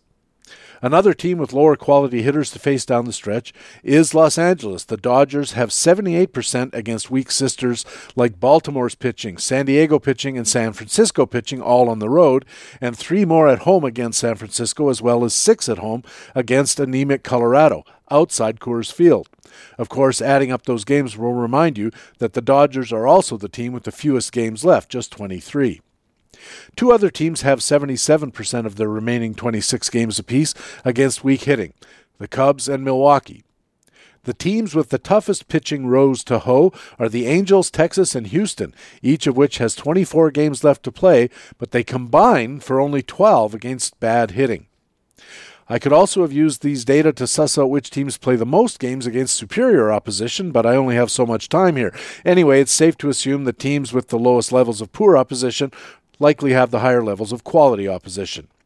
Most of the rest hitting and pitching all around 50-50 as far as quality of opponents. So to recap, the teams with the most and least games to play, Washington and Philadelphia with 27, the Dodgers with 23. The teams with the easiest opposition pitching, the advantage to their hitters, Houston, the White Sox, and Oakland. And the teams with the easiest opposition hitting, conferring an advantage on their pitchers, Arizona, the Dodgers, the Cubs, and Milwaukee. Good luck the rest of the way, as down the stretch they come. For Baseball HQ Radio, I'm Patrick Davitt, Masternotes columnist at BaseballHQ.com. You can get Masternotes delivered to your email inbox in the weekly free Baseball HQ e-newsletter. Just go to BaseballHQ.com and sign up. You can also read Masternotes for free at the Baseball HQ website, and of course we have Masternotes here at Baseball HQ Radio every week. And that's Baseball HQ Radio for Friday, August the 30th. Thanks very much for taking the time to download and listen to show number 38 of the 2019 fantasy baseball season. I also want to thank our guest for this Friday edition of our show, Paul Sporer from Rotographs and the Sleeper and the Bust podcast. Paul's a terrific fantasy analyst, especially on the pitching side, and he's a great guest on our show. I'll be on the Sleeper and the Bust podcast within the next couple of weeks, so keep your eye peeled for that. I also want to thank our regular commentators from BaseballHQ.com, the best fantasy baseball website in the business. Our Market Watch commentators were Harold Nichols and Jock Thompson, and our frequent flyer commentator was Baseball HQ analyst Alex Becky. I'm Patrick Davitt, your Masternotes commentator and the host of Baseball HQ Radio. I sure hope to see you on the BaseballHQ.com subscriber forums. Also, remember you can stay in contact with Baseball HQ on Facebook and on our Twitter feed at BaseballHQ. You can also follow me on my personal Twitter feed at Patrick Davitt, where you'll always be the first to know when a new podcast is available. Please tell your friends about Baseball HQ Radio and take a second to go to Stitcher or Pocket Cast, iTunes, wherever you catch your pods. And if they have the feature, leave Baseball HQ Radio a good review and a rating. It really does help us find new listeners, and that helps us keep the podcast going. Thanks again for listening. We'll be back again next Friday with another Friday full edition of the podcast with fantasy baseball intelligence for winners. It is Baseball HQ Radio, and so long.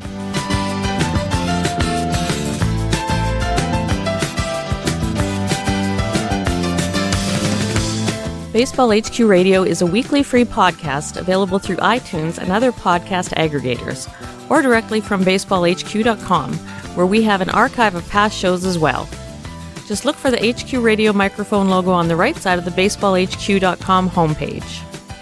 Baseball HQ Radio is a production of the USA Today Sports Media Group. The opinions expressed on Baseball HQ Radio are those of the individual speaking and not necessarily those of the USA Today Sports Media Group. The program is produced and edited by Patrick Davitt.